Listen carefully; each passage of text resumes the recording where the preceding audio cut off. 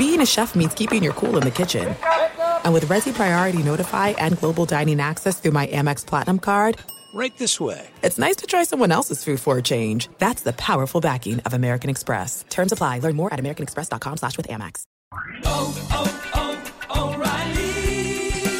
You need parts? O'Reilly Auto Parts has parts.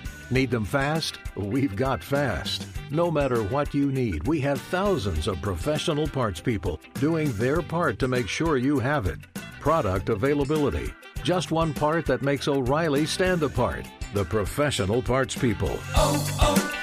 O'Reilly Auto Parts.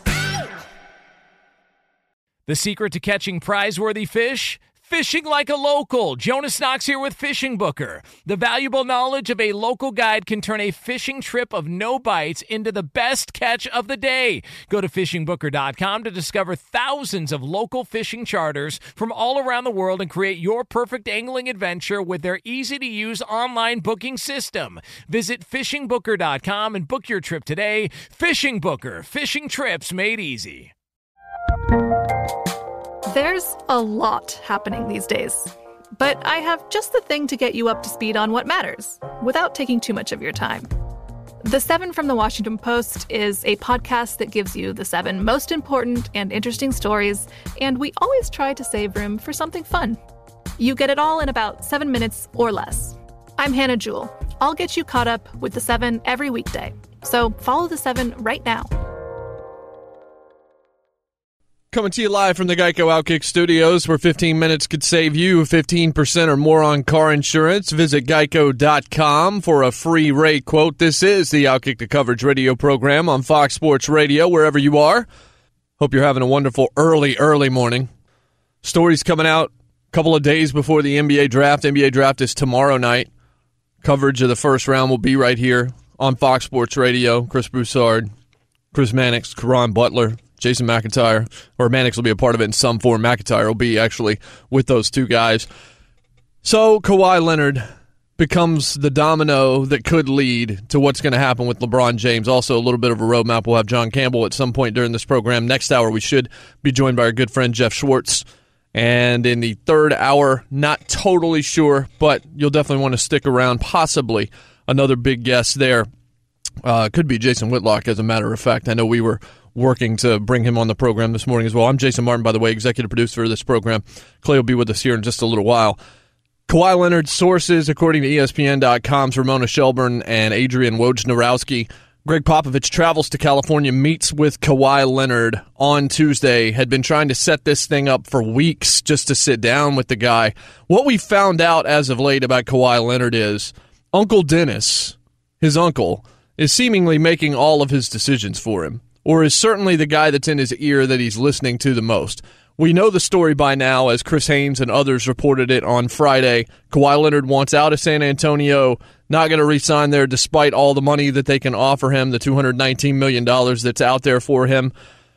His preferred landing spot is the Lakers. He mentions Los Angeles. We speculated yesterday that the Spurs have no real impetus to trade him in the Western Conference, specifically not to a glitz team like the Lakers, especially when he's the piece that could lead LeBron James to Los Angeles. Maybe LeBron goes anyway. Maybe he's got Chris Paul and Paul George, and that's going to happen. We've also heard rumblings from Chris Paul that LeBron James is going to Los Angeles and doesn't have any interest in Houston.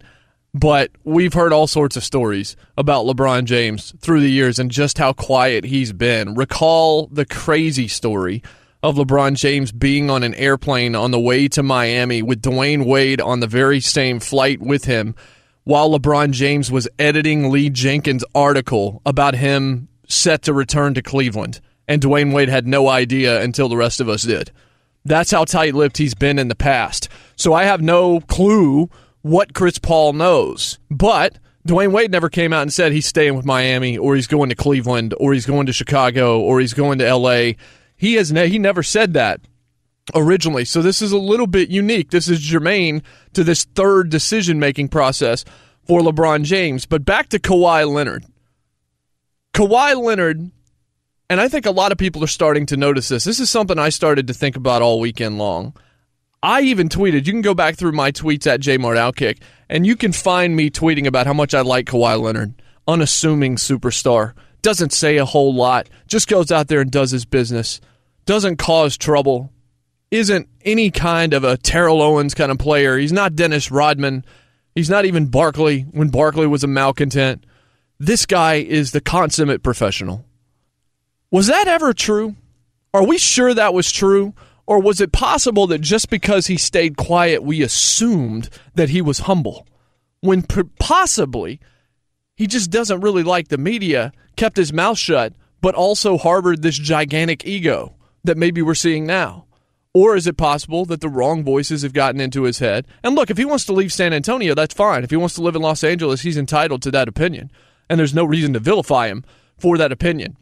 But I'm not sure that people buried Kawhi Leonard during the season for not being on the bench with the team and doing rehab in New York and not seemingly being engaged at all with the franchise. When you think about Kawhi Leonard and how much of this guy's a professional we've gotten, how much of it has to do with the fact he plays for the San Antonio Spurs, an organization that has the exact same reputation, from Popovich as the coach, R.C. Buford as the general manager, the team and the guys that they've had through the years, Bruce Bowen excluded, but a lot of very classy guys. Tim Duncan, Manu Ginobili, guys that you look at, even guys that came off the bench that seemed to be so classy and just wanted to go play ball and win championships. And so Kawhi Leonard comes in and he seems like the logical successor to Tim Duncan. But was that actually true? Not that he wasn't the successor. We know he was the successor. He's one of the top 5 players in the league. Some people would argue he's number 2 when you look at what his value is as a two-way player. But was it actually true that he was this humble, unassuming force? Or did San Antonio do something to lose his trust? There are a lot of questions that need to be answered, but the biggest question immediately is, where does he go? If he goes to L.A., LeBron will follow him. I can go ahead and predict that right now because everybody else is saying the exact same thing. And I think LeBron's going to end up in Los Angeles either way. But if Kawhi Leonard goes to L.A., you can go ahead and book it. LeBron James is going to L.A. I don't think Kawhi Leonard's going to end up a Laker. I just don't. I don't think the Spurs are going to do that. I think Boston offers them more attractive options when it comes to what they could get back. Now, the Lakers could offer him something, but there was one piece of speculation, and we'll bring in Danny G out in Los Angeles. There was one piece of speculation that came out and said the Spurs have zero, negative interest in Lonzo Ball. Don't want him at all. If that's the case, I'm not necessarily sure whether or not the Lakers have enough to entice the Spurs, even without the problem that they have being in the same conference and the Spurs seeing themselves as NBA royalty, and rightfully so. But the Kawhi thing continues to make this week a whole lot more interesting because until we know what he does, I don't think we're going to know what LeBron's going to do. Yeah, and one thing that's interesting, I was reading that Kawhi had told his homies and people around him that he did not want to sit down with Popovich, and he was purposely being difficult because he didn't want to have that meeting with Popovich. So what I'm wondering, what was the sit down like? Do you think Kawhi was sitting there with his arms folded? What do you think that meeting, the beginning of that meeting, must have looked like? I don't know Danny, what's the level of respect between those two guys right now? What has broken? How fractured? How much friction is there between these two guys? It seems like Popovich has been trying to sit down with this dude for weeks, and Kawhi's just been dodging him. He's been seen in New York. He's got these stories coming out, dropping information that hurts the Spurs in terms of being able to trade him elsewhere, because if you're going to get this guy for a year, if you don't think you can win a championship with him in a year and convince him to stay, I don't know what your advantage is. You lose a lot of what you could potentially do because of the way Kawhi handled it. And because of the way he handled it, he might think that that's going to lead him to Los Angeles. I don't know. The Spurs strike me as a fairly stubborn organization when it comes to that. But to answer your question, I don't know. Was he leaned back in the chair? Were his arms folded? Did he make eye contact with Greg Popovich? Did he hear him out and say, all right, thanks, and then walk out the door and he's done? I have no idea at this point who Kawhi Leonard is. And I think that's what makes this so much more interesting, is we think we kind of understand who LeBron James is at this point. I think we understand who Kevin Durant is at this point. There are some stars where we get it. we know what it is inside them that motivates them, seemingly, positive and negative, because it's always out there for us to see in a 24/7 sports media landscape, especially guys without helmets. We can see them emote, whether it's in a press conference or whether or not it's actually on the floor in the moment. But nobody knows anything about Kawhi Leonard. We don't know anything about his personality. I remember we played a cut, Danny, like a couple of months ago. Oh, none of us had heard his voice before. Yeah, and like we could have played a game and said, whose voice is this? I know Ben Maller likes to play games on his show. You could have done one of those Cite the Bite joints. Nobody would have figured out that was Kawhi Leonard because I wasn't sure that dude wasn't a mute. Okay. I had never heard him talk. Not even at San Diego State did I hear him talk. Now, you bring up Ben Maller. Ben's take on Kawhi is don't go near him with a 10-foot pole because of his injury, mysterious injury, and the fact that maybe you can't count on him now. So what do you think about the half of the media that, well, not half the media because most people are still ball-washing Kawhi, but for Ben and somebody else that might say, oh, I don't know about Kawhi, do you still think he could be the superstar that he was before this strange, mysterious injury? I don't know because I don't know what the strange, mysterious injury has done to him. Because I haven't seen him play basketball in so long. I think that's a valid question to ask, and an injury risk of a guy that you're going to have to wager a lot of your franchise in order to land. You want to believe that that guy's got 7 good years left, and he should, but the fact that he hasn't played ball in so long would at least worry me, concern me. I'd have to definitely do a whole lot of testing to make sure that he's all right, but again, just like everything else surrounding Kawhi Leonard and his personality and everything else, it's a mystery. We don't know. But I think you agree with me, though, right? If he goes to L.A., LeBron's signed, sealed, and delivered. It seems that way because at the end of last week's show, we were talking about how Paul George was not a strong enough number 2 for the Lakers, but Kawhi sure would be if he's anywhere near the player he was when he was healthy. Can you imagine that duo? That would be amazing. The thing about Lonzo, I'm wondering if the Lakers could maybe put together like a 3-team trade. There's got to be a team that's interested in Lonzo. I mean, yeah, his dad comes with the package. That's a little bit of an annoyance, or a lot of an annoyance. But as far as his skills, he at least settled down in the second half of the season. You could see the potential. It was just his rookie year, and he was hurt for half of the season. So we don't know what type of player Lonzo Ball is going to be long-term. You're right, we don't. And he tried to kind of reset his shot late in the season. And we've seen guys that have had great careers that haven't been able to shoot and guys that have developed a jumper in the NBA. I have to ask you, though, being the Lakers fan that you are, you just look at it and say, boy, what could have been with Jason Tatum? I mean, think about that right now, having Tatum in the bag and then being able to attract a LeBron James and a Kawhi Leonard. We predicted that. We thought right here, right before the draft, we were on top of what Jason Tatum was going to be in the league, and we even thought he'd be a good fit with the Celtics. And now, of course, hindsight's 20/20. All the teams can look back and think of what a key piece to their organization Jason Tatum would be. But there's no going back. The Lakers have to live with that draft choice. And we heard from certain UCLA fans right before the draft that there was too much hype on Lonzo. And we kind of, Laker fans here in Southern California, we were hearing, those negative factors in the draft. We wondered about it. Trust me, it was a big question mark. And I think all Laker fans were just kind of praying that was wrong, that the hype was real. It just didn't turn out that way. Although, like I said, I am curious to see what Lonzo comes back with in his second year in the league.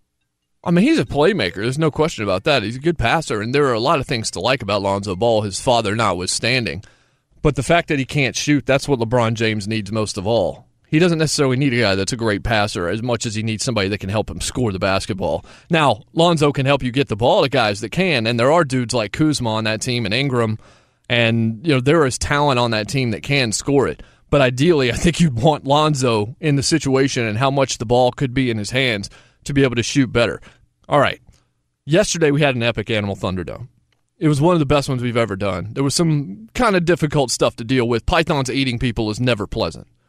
And we went into some detail about that. Also, a grandma in Georgia that choked a bobcat to death. If you missed it, you're in luck. You need to go subscribe to the podcast anyway. Go to Apple Podcasts, Go to wherever your favorite podcast catcher is of choice and subscribe to Outkick the Coverage with Clay Travis. And you could have heard this already. But even if you have heard it, I can't imagine you're going to be disappointed that we're going to play it for you again coming up. If you missed that segment after the break, a little bonus Animal Thunderdome taking you back in time to yesterday. We had a lot of fun with it. We think you'll enjoy it. It's next. This is Fox Sports Radio.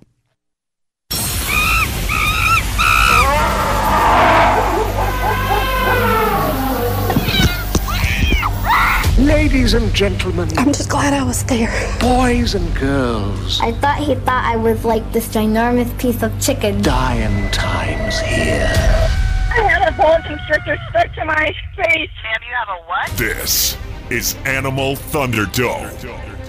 Live from the Geico Outkick Studios, where 15 minutes could save you 15% or more on car insurance. Visit geico.com for a free rate quote. Encourage you to go download the podcast. Search out the term Outkick on iTunes. Millions of you are doing it. Join the cool kids. Download the Outkick podcast today, and you can listen to the first 2 hours at your leisure, and also maybe the third hour as well.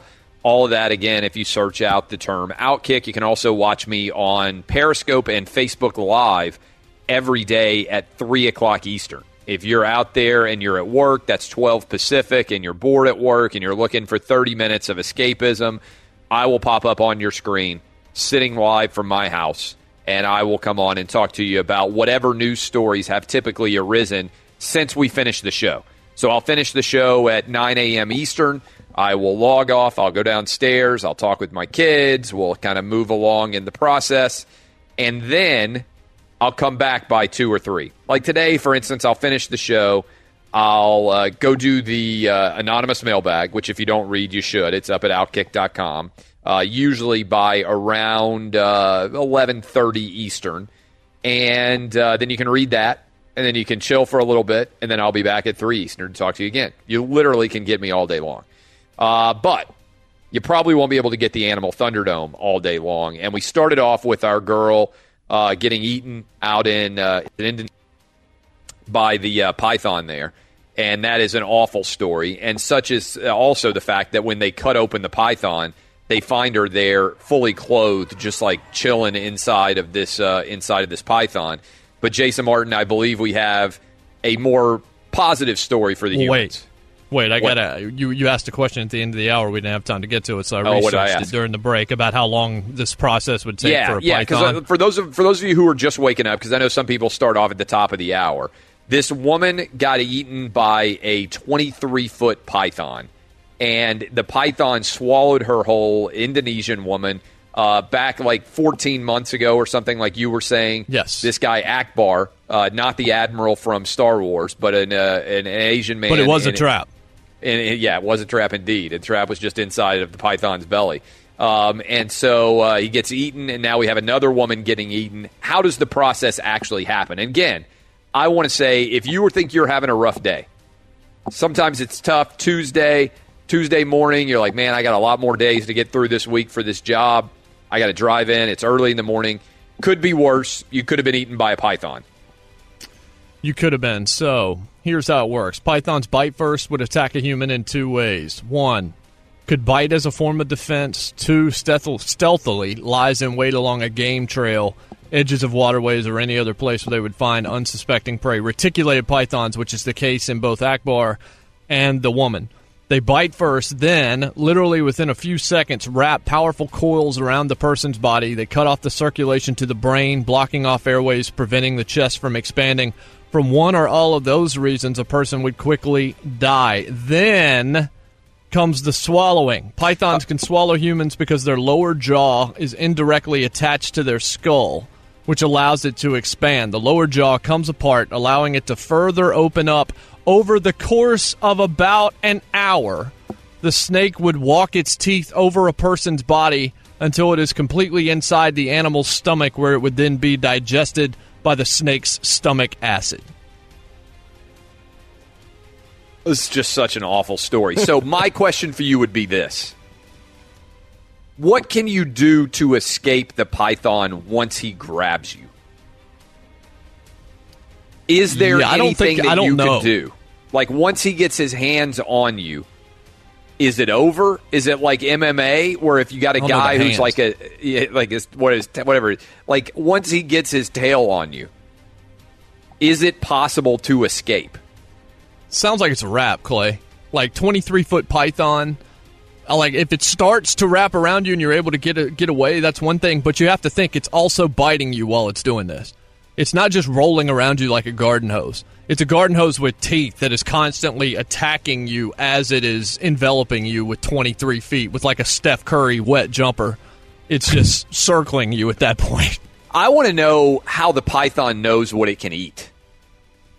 Because, like if you're in a car and you think, hey, will my car fit in that parallel parking spot? And sometimes, like this happened to me before, I'm a great parallel parker, but sometimes I'll start to park and I'll be like, you know what? I think I misjudged, especially if you have like a big SUV. You have a little car, it's easy to like kind of wheel it in, but you're like, man, there's not going to be enough space on either side. Like I basically have gotten in here where I'm going to be wedged, almost touching on both sides. Does the python ever start to eat something that it's killed and then realize it can't actually swallow it? I mean, if it could swallow a human, I'm trying to think what it would try. Like, I'm trying to think where would it be able to handle like to death. I'm betting this woman is little, right? I don't know. I don't have her height and weight, but I'm betting that she's small. Like, how is a python able to see a person and know that it can handle eating that person? Or it doesn't have to be a person. It could be like a deer or an alligator. And by the way, like I'm curious how it has. Like, is that just innate? I don't know. I mean, it's like maybe when it gets old enough, it can figure it out, or maybe it knows from the beginning. When you take your kid to a buffet, they always get too much food, and you end up having to get rid of that plate. Like, once you grow to a certain age, you realize, yes, or the kid throws up. Like, you eventually realize more is not always better. Like, so the python can sort of look at it and just kind of size it up and be like, you know what? I don't think I'm going to be able to take that guy. We had like family movie night when my second oldest kid was like 3 or 4. And we had, my wife had made mint chocolate chip cookies, and we're sitting around watching like Star Wars or something, and we weren't paying attention, and the 3-year-old just kept eating the mint chocolate chip cookies, and then he made himself throw up. He was like a dog, right? Like the cookies are so good, but then he's like, oh, my tummy hurts. And we're like, yeah, how many cookies did you eat? He's like 7. It's like, yeah, that's probably too many cookies for a 3-year-old to eat. So they don't know better, right? Right. But the cookies are so good. So I wonder if the python ever finds that position. This article here says pythons use their tongues to smell. Depending on the size of the python, they're looking for rodents, birds, lizards, mammals like monkeys, wallabies, pigs, or antelope. Yeah. And I feel like... small humans in Indonesia. Or small humans in Indonesia. So tough break for our woman there. What else we got? All right. So, great story out of Georgia. And... you're going to want to hear parts of this again. I think you're going to want to hear little snippets. I don't have it edited out just yet, but we will play it in the future, certainly. And Vito's going to have to get to work because this is incredible. Rather than just read this story to you, we'll take you to Georgia and let WYFF-TV tell this story. Women who behave rarely make history. At first, the new bumper sticker was funny. Now D.D. Phillips believes it's ironic. I never thought I'd be one to making history. Thursday night at her Hart County, Georgia home, she grabbed her phone to take a picture of the sticker on her truck, but snapped this one instead, a bobcat she spotted near her driveway. By the time it got right here, it took a leap, and I went backwards. Phillips says it was fight or flight. Honestly, God, I mean, it was out to kill me. I wasn't going to die today. And she didn't die. She also would later say it was going to be the cat or me that day, and that day it was going to be the cat. Baddest ass grandma ever, Danny. That was one of the most epic Animal Thunderdomes ever, and it happened a little later in yesterday's show, so I'm glad that you got to play it back. Lots of requests for the Python stories. Yeah, still working on trying to land the right Python expert. I saw you tweeting yesterday that this is what your life has come to, trying to book a grandma and a Python expert. Yeah. And if we get either one of them, Clay's going to be overjoyed. You know that. So am I, because those will be amazing conversations. So hopefully one of those will come through. I know somebody that always comes through. It's our guy, Eddie Garcia. Let's find out what happened last night in sports. Eddie, take it away. Well, let's give you a Geico scoreboard from Major League Baseball, where Houston's franchise record-tying 12-game winning streak came to an end with a 2-1 loss at home to the Rays. Yankees over the Mariners 7-2. New York now has a 1-game lead on Boston for first in the AL East, with the Red Sox losing to the Twins 6-2. Brewers over the Pirates 3-2. Milwaukee now has a half-game lead on Chicago for first place in the NL Central. The Cubs split a doubleheader with the Dodgers. They lost the first game 4-3, won the second game 2-1 in 10 innings. Angels over the Diamondbacks 5-4. Arizona's lead on LA for first in the NL West is down to a game and a half. The best NBA draft show is right here on Fox Sports Radio tomorrow. Catch Chris Broussard, NBA champion Caron Butler, and Jason McIntyre throughout the entire first round of the draft beginning at 7 p.m. Eastern Time tomorrow. That is tomorrow night. Chris Broussard, Caron Butler, Jason McIntyre, 7 p.m. Eastern right here on Fox Sports Radio. Now back to Jason Martin in the Geico Outkick the Coverage studios. Coming to you live from the Geico Outkick Studios. It is easy to save 15% or more on car insurance with Geico. Go to geico.com or call 800-947-AUTO. The only hard part, figuring out which way is easier. Today's show also brought to you by our great partners out at TrueCar. Car shopping can be confusing with terms like dealer price, list price, and invoice. TrueCar shows you what other people paid for the car you want, so you can recognize a good price when you see it. When you're ready to buy a new or used car, visit TrueCar to enjoy a more confident car buying experience. Still efforting a grandma, still efforting a Python expert. Probably not going to happen on today's show. Maybe by the end of the week it will happen. This is the Outkick the Coverage radio program. I'm Jason Martin, executive producer of this fine show. You can follow me on Twitter at JMartOutkick, at Danny G Radio, making it happen for us out in Los Angeles.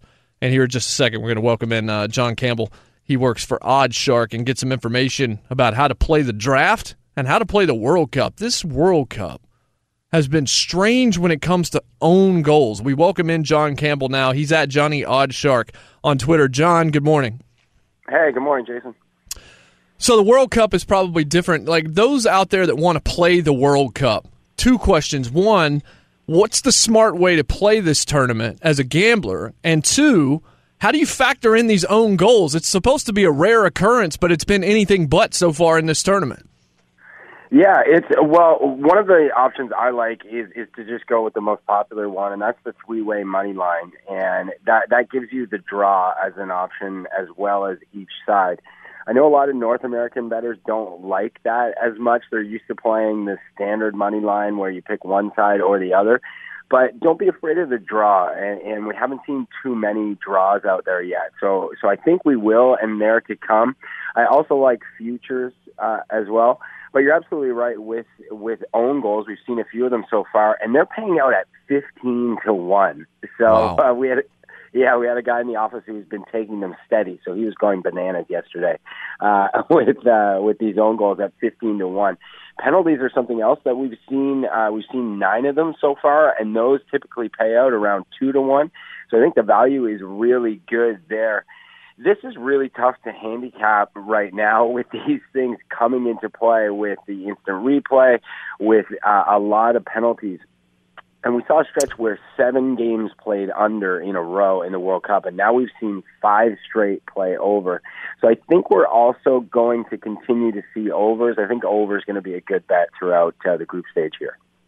So I know that there are certainly odds out there for where LeBron's going to play. We've talked to you about that a number of times, and I think that that's worthy of discussion again today. But I think the question that needs to be asked before that, because it's going to dictate the answer to the LeBron question, is the Kawhi question. What's out there right now in terms of this Kawhi situation and where it looks like maybe he could end up? I didn't see any odds out there, but it sounds like the Celtics have the best chance to get him, and everything that I've seen and I'm reading, I know there was a lot of talk about him going to the Lakers, but it just sounds like that's not going to be really possible for the Lakers. So Celtics might be the front runners right now. Maybe I'd put them something like plus 150. And don't count out the Spurs, because Pop has worked some magic before, like with Aldridge, where he was able to talk him into staying and having some success there with the Spurs. So I would put the Spurs behind at plus 200. But, it sounds like the Lakers are going to have a lot of trouble getting Kawhi. So LeBron looks like less, based on the numbers I see, somewhere around minus 150 for the Lakers, and then the nearest after that's Philadelphia at plus 450 and Cleveland to retain at plus 500. How is it looking right now for LeBron the day before the NBA draft? Yeah, the Lakers now minus 150. They were plus money about a week ago, so this is just plummeting. It sounds like he's going to go there. I still think there might be some value in maybe the Sixers. I think he's going to the Lakers, but I'm surprised that he'd go to the Western Conference. I just think he knows he can dominate in the East, and I'm not sure how great the Lakers are going to be. Another indicator that he is going to the Lakers, though, is that their futures odds have dropped to 5-1, and they dropped quite a bit. They were 16-1 about 10 days ago, and now they're down to 5-1. So that's a pretty big indicator as well that he's probably going to the Lakers. NBA draft is tomorrow night. Looks like it could be Ayton, could be Doncic. It could be somebody else, I suppose, as well. And we've got some guys signing some major shoe deals and some chicanery going on there. So when you're looking at the NBA draft and how to bet that, where are you there? Yeah, there's some props out there, some over-under props on where people are going to be drafted. So Doncic is to be drafted at 2 or better. He's plus 175, and that seems like a pretty good one. I like that. At plus 175, I like the value there. Jalen Brunson to be drafted in the first round, that's plus 115. That's kind of another one I like. And there's a bunch of over/under ones out there this year. I didn't see a lot of who will go number 1, so that's really interesting. We usually see those ones floating around out there. Another thing that you are starting to research right now yourself are early win totals for college football. And I know that a lot of your time over the last few days has been kind of breaking down and looking into the Big Ten. So what can you tell us at this early stage about how the Big Ten might shake up in the fall? Yeah, there's some interesting ones here. And Michigan State, Penn State, and Wisconsin are all 9.5. And really interesting here. I like the over with Michigan. I think they're going to be great. I think they're a good futures bet this year as well. But the juice on the over is minus 145. The juice on Ohio State over 9.5 is up to minus 300. So that's a really strange one to me, where they don't want to move the number, and they're really working it with the juice. But I think a couple of the wild cards. One I really like is Iowa at plus 7.5. There's plus money on the over here, and I just think the biggest strength for Iowa this year is the schedule. Somehow they managed to avoid Ohio State, Michigan, and Michigan State, and they've got 3 pretty soft games to begin. They've got Northern Illinois, Iowa State, and Northern Iowa all at home. So that schedule alone, Iowa is one I'm looking at plus money. I really like the over. But Maryland's another team that I think is a big wild card. I think that number at 5.5 might be a little too low as well, and they're another one that I like over. All right, John, it's always good to catch up with you, buddy. We will be reading you at oddshark.com and following you on Twitter at Johnny Oddshark. Have a good rest of your week. You too, Jason. Thanks a lot. Appreciate it. That is John Campbell. Follow him. Oddshark does it right if you're a gambler. Before we go to break, Danny, DeAndre Ayton, it looks like he is going to be the first pick. Like, it looks like Phoenix is, first off, they're not going to trade draft picks. Historically, they've had the opportunity to land, like, top free agents like a Kawhi Leonard and folks like that in the past, and they've passed on that opportunity to keep draft picks that have not worked out. Ayton sure looks good, although the last time we saw him play was a little bit unfortunate for him because of what happened by Buffalo, what happened to Arizona thanks to Buffalo in the tournament. Yeah, well, thanks to all this Kawhi Leonard talk, I don't even care about the stupid Suns. Yeah. All I want to know, the Lakers, are they going to come back finally and make it to the playoffs? Yeah, some Laker fans are spoiled because there were so many years of winning. I'm not one of those fans. I've been there through the good times, the bad times. Trust me, there's been plenty of bad times as a Lakers fan. Not as many as the good times. There's been tons of championship parades, but used to winning, used to being one of the top organizations in all of basketball, and I would just love it to finally land one of those big fish instead of what happened with Jerry Buss's son. Now, finally, Magic Johnson can sit there and greet some of these free agents and be like, yep, come here and play for me. So as a Lakers fan, I know you disagree. I know you think Kawhi's not going to come to the Lakers, but I got my fingers crossed. I mean, I'm sure you do. I totally understand why you would want that guy, assuming that he's healthy and this mystery injury isn't, something catastrophic, which I assume that it's not. That story continues to be weird. I'm sure we're going to continue to touch on it as this show continues, and it will continue. This is Fox Sports Radio. What does it mean when Geico says just 15 minutes could save you 15% or more on car insurance? It means you probably should have gone to geico.com 15 minutes ago. NBA draft, no drama.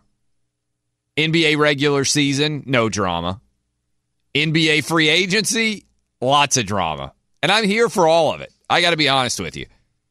I have said for a long time that I think the biggest flaw in the NBA that exists is that there are 6 major leagues that we care about every year in America today.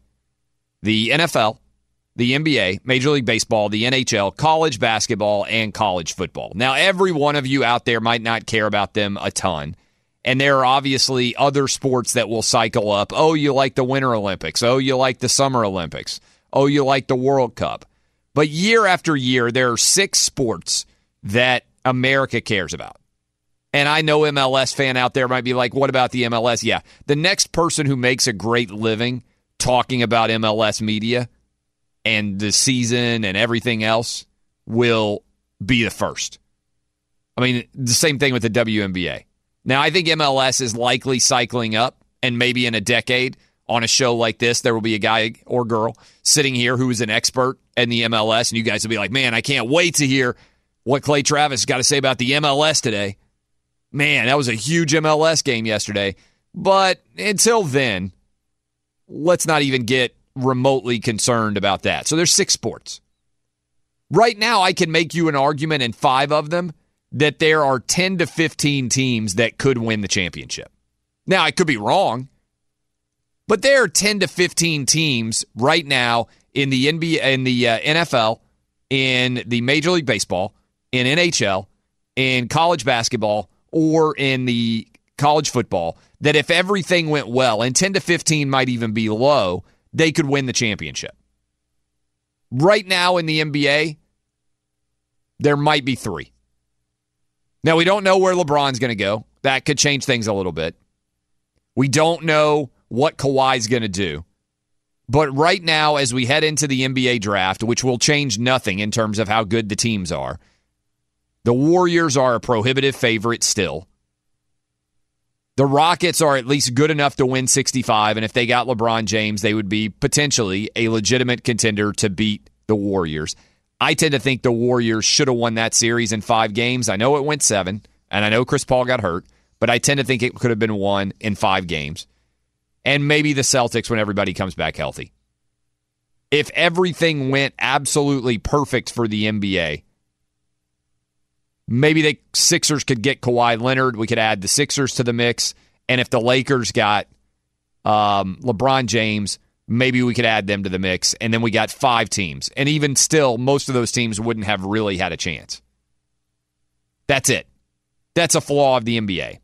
But the positivity of the NBA is that the NBA mixes a little bit of college football coaching when it comes to almost perpetual free agency. I don't know what the Spurs should do with Kawhi Leonard. I don't think there's even an easy answer. Because if he legitimately is going to leave and not re-sign with you and take less money to go to another team, because I was doing the math here, and I've got my calculator out, so I can always go a little bit off on this.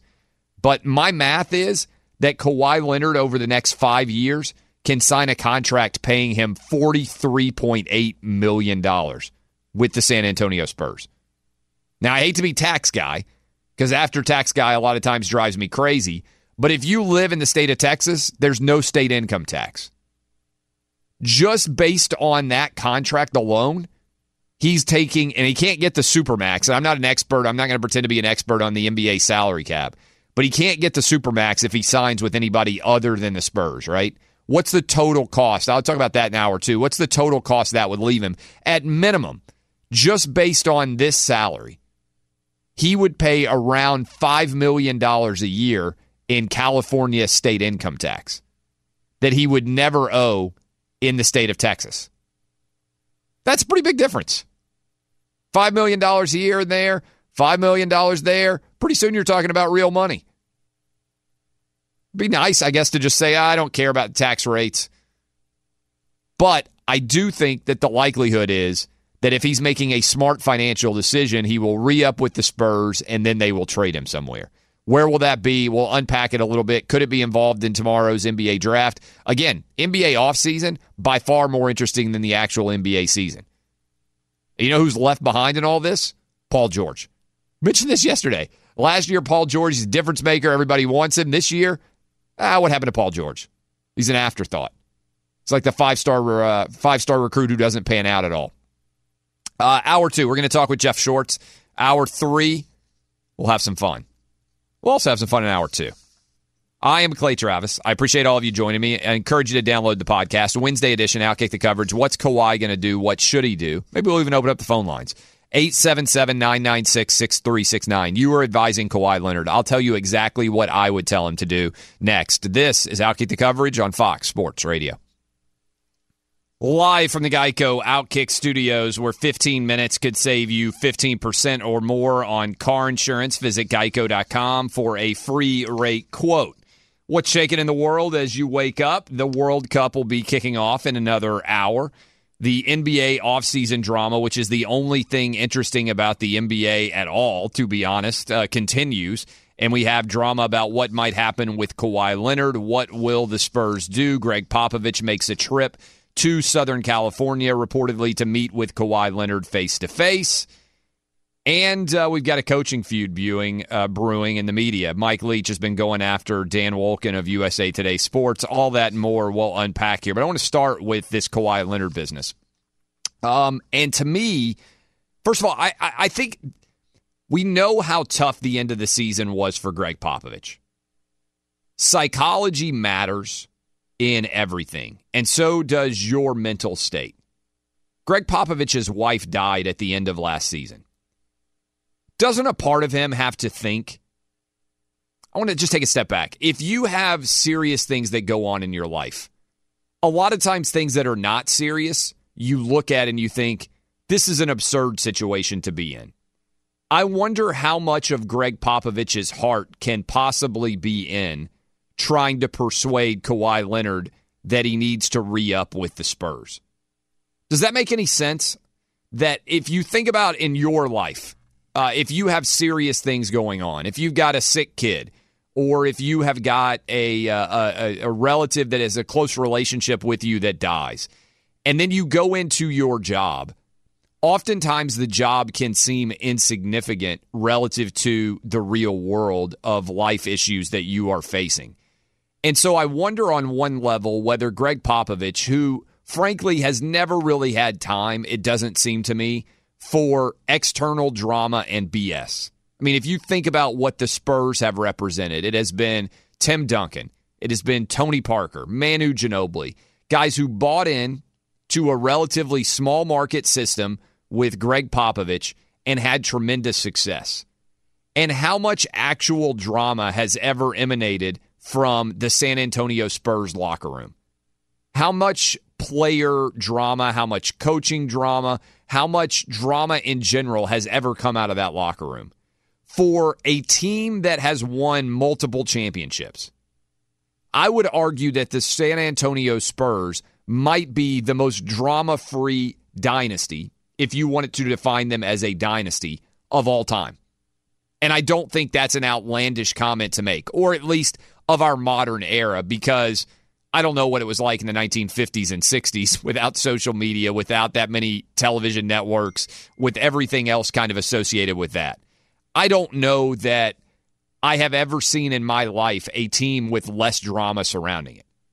I remember even the Bulls back in Michael Jordan days. If you followed the Michael Jordan era Bulls, there was always a lot of drama. Jerry Krause and Michael Jordan didn't get along. Jordan left to play baseball. I mean, there was a lot of circus. Dennis Rodman. The circus would come to town with the Chicago Bulls as a part of their dynasty.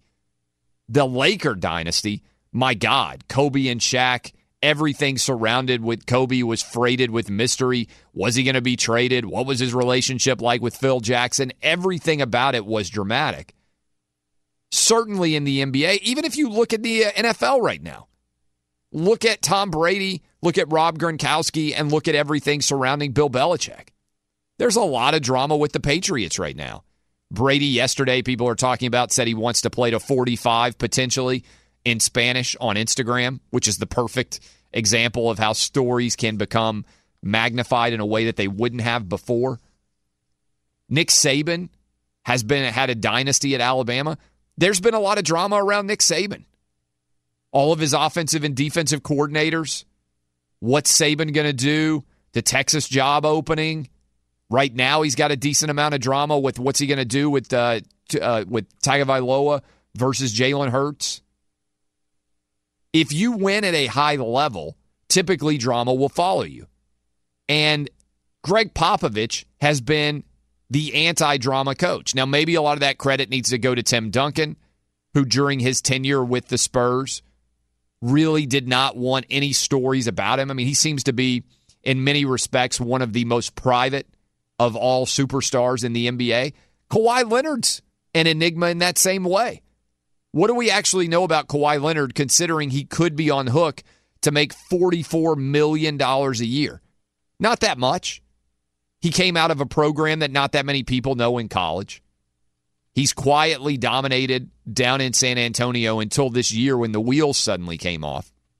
So when I see all these stories surrounding the Kawhi Leonard situation, and that Greg Popovich is going to have to go meet with him, and that they're privately meeting 101, and that Kawhi Leonard has been refusing to answer all the phone calls, this has to be everything that Greg Popovich hates about the modern NBA in general, is that we have all of these dramatic stories unspooling. And so a part of me wonders, how aggressively do you think Greg Popovich is actually chasing Kawhi Leonard right now? How much do you think he has gone hat in hand to Kawhi Leonard and said, okay, Kawhi, I apologize for what Tony Parker said. I'm sorry that you don't think we were sufficiently supporting you during your injury, but I want you here, and I want to pay you $44 million. And then you put into context what Greg Popovich has been going through in general. And to me, I think that's a tough question to answer. If you have real serious things going on in your life, and if you are Greg Popovich and you are 69 years old, and you are going to turn 70 years old next January, does he really have time to worry about Kawhi Leonard's feelings and make a full court press to keep him signed to the Spurs? Now, Kawhi Leonard, on the other hand, we don't know enough about. He's a total enigma. What does he want? It's kind of mysterious. No one knows. Seems to be that he wants to go back to L.A. and play for either the Lakers or the Clippers, and he certainly has the ability to do that. It's almost an exact replay of what happened with Paul George. Well, Paul George got traded to Oklahoma City. Remember last summer, Paul George takes his kids to Disneyland, and everybody's got their video cameras out, and they're saying to Paul George, come to the Lakers, come to the Lakers. And then he doesn't have that good of a year with the Oklahoma City Thunder, and everybody takes a step back and says, you know what? Maybe we don't really want Paul George. And so I wonder on some level, what will the Spurs do? Will they risk it and say, okay, we're going to give Greg Popovich a year of coaching Kawhi Leonard to rehabilitate their relationship, to see whether they can build a decent team, to try to get him to sign this Supermax deal that would allow him to make $44 million a year? Whether all of that factors in and they attempt to do it, or do they just say, you know what, this relationship is fundamentally broken, we are going to get rid of him and get something for him? And if they do that, are they willing to trade him inside of the Western Conference? I think there are a lot of different moving parts associated with this story, but to me, Greg Popovich and where he is mentally is a big part of this story.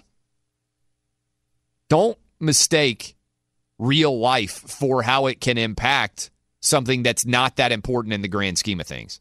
We talk and care about sports, but it ain't really that important. It doesn't really matter. It's great if the Spurs win a championship. not that many lives that are changing based on who wins an NBA championship. It's fun to watch. If it's your team that's good, it's great to see happen. Greg Popovich is dealing with legitimately serious things in his life right now. Woman that he loved just died in the offseason, right as they were about to finish the season. And now he's got to be on the road trying to recruit Kawhi Leonard back. I just question how much emotional involvement you can have. Now, some people, when bad things happen in their life, they dive into work to escape the pain that they feel in their real life. Maybe that's Greg Popovich. I just don't know. But a part of me thinks this is a very un-Popovich story. Chasing your star player all over the country. He won't answer your phone calls. The day before, 2 days before the NBA draft, you finally get a meeting with him. The whole thing is strange. And I don't know how this is going to pan out. I'm curious. I want to bring in the crew and poll them. Jason Martin, are you with me that the Spurs are maybe the least dramatic dynasty of the modern era? I think you have to say modern era because the media has evolved so much.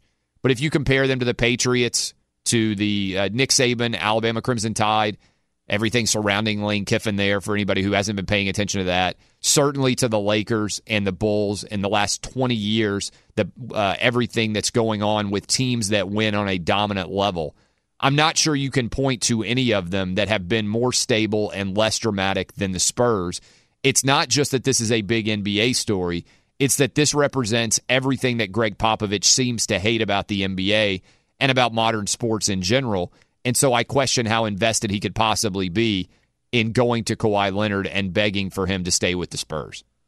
Yeah, what I said off the top is basically what you just said, which is this Spurs situation with Kawhi Leonard might as well be an episode of Westworld because it's so much of a mystery because we don't know anything about Kawhi Leonard. We don't even know how bad the injury was. We don't understand the motivations. We know he's listening to his uncle. That's the one thing that's maybe come out about this. But, you know, Tim Duncan, and even before Tim Duncan, David Robinson was known as one of the classiest guys in the NBA when he was a center for the San Antonio Spurs. They are known to be professional, from the general manager, R.C. Buford, to Popovich, to everybody outside of Bruce Bowen that they've had on that team. They're a classy organization. They seem to be a very humble organization. They don't necessarily care how much print they get. They go out and they win basketball games, and they seem to be the ideal franchise. Most people would agree with that. Almost everybody, I would say, in sports would agree with how the Spurs have gone about their business. And Kawhi Leonard looked like he was the same kind of guy, that he was the heir apparent to Tim Duncan, and certainly he is on the floor. But have we mistaken him being quiet for him being classy? Because when people are quiet, sometimes you think that there's a wisdom there, or that there's just, let me take I a don't step need back. to get into I don't this. know that classy to me is like the most overused adjective in the world of sports. Like Kawhi Leonard is a talented basketball player who may well not be happy with the guys that he is playing with. He may not like his teammates. And as a result, he may want to go somewhere else to work. I don't know that that means that he's not classy. I mean, there have been any number of people that are out there listening to us right now who've probably had success at work and chosen to work somewhere else because you didn't particularly like the dynamic of the people that you work for. So I think that Kawhi Leonard's quietness could make us think that he is in line with Tim Duncan and David Robinson and Tony Parker and Manu Ginobili. And by the way, it's not like Tony Parker didn't have drama in his life when you look at what happened with Eva Longoria and all the mess that happened there. I think part of this is just San Antonio is a good place to play basketball if you want to escape the media spotlight. Maybe that's partly a function of the way the media covers the Spurs in San Antonio. I think in general, and I'll say this in general, when you are the only pro sports franchise in a city, you get treated with kid gloves.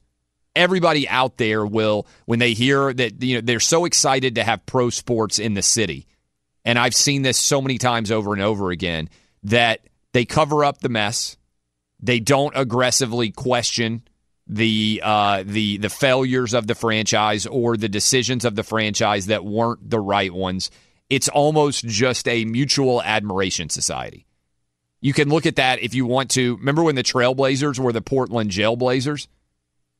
They still were covered pretty nicely by the Portland media because they're the only major franchise in that city. So I psychologically, I think that somebody needs to speak out here. I think it was significant that Kawhi Leonard leaked clearly to everybody at the same time, or his representatives did, that he wants out. I think it's significant that he has now made it clear that he wants to go play in L.A.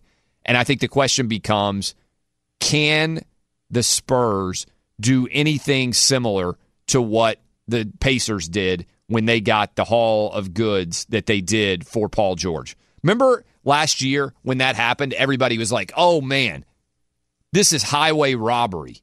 The Oklahoma City Thunder just stole Paul George. In retrospect, don't you think the Pacers got the infinitely better deal there? And I wonder whether if you're Greg Popovich, you don't look at the way that the Paul George situation played out and think to yourself, screw Kawhi, we can go out and make decisions that make us a better franchise. Let's go ahead and sell him. Let's go ahead and trade him, get as much value for his assets as we can, and let's go out and make the best deal that we can. He's got a high value on the market right now. We saw what happened with Paul George. He didn't have that high of a value. What do you do when you got a high value asset? You sell it. And that's what the Spurs have to be thinking, I believe. Now, maybe R.C. Buford and everybody else down there says we've seen what Popovich can do over the course of time. Let's allow Kawhi Leonard to stay here. Let's not listen to his demands for a trade. Let's spend a year trying to convince him that he wants to be with us and that we can repair this relationship. I mean, maybe that's true, but when I look at Popovich, and I said this originally after his wife died, I'm not so sure he's going to be around much longer. Well, I Period. think he doesn't need to be. It just depends on whether or not his life feels more empty without basketball than it does with it. But, he loved his wife dearly. And if you read some of the stories about just how much that affected him, I don't know that if the Spurs are out of it, if he cares to be around a rebuilding process, which is why I look at it and I say, if I had to predict right now where Kawhi's going, I'm saying Boston. Because Boston they could trade Kyrie straight up and get Kawhi. He fits better based on what they've got. The Spurs wanted Jaylen Brown since the second he got into the NBA. Maybe you can make that happen. You can do a lot of things there that make sense, and Danny Ainge can make it work. And he and R.C. Buford may be the two best front office guys in the NBA right now. You get him to Boston, Boston might be able to keep him because Boston would be in the championship mix without question if Kawhi Leonard is healthy with all the other talent around them. The Lakers, the story that's interesting about the Lakers to me, if he's going to California, he's either going to Clippers or they're going to say, all right, go play in Sacramento. Because the report came out yesterday, they have zero interest in Lonzo Ball, meaning the Spurs. They don't want him at all.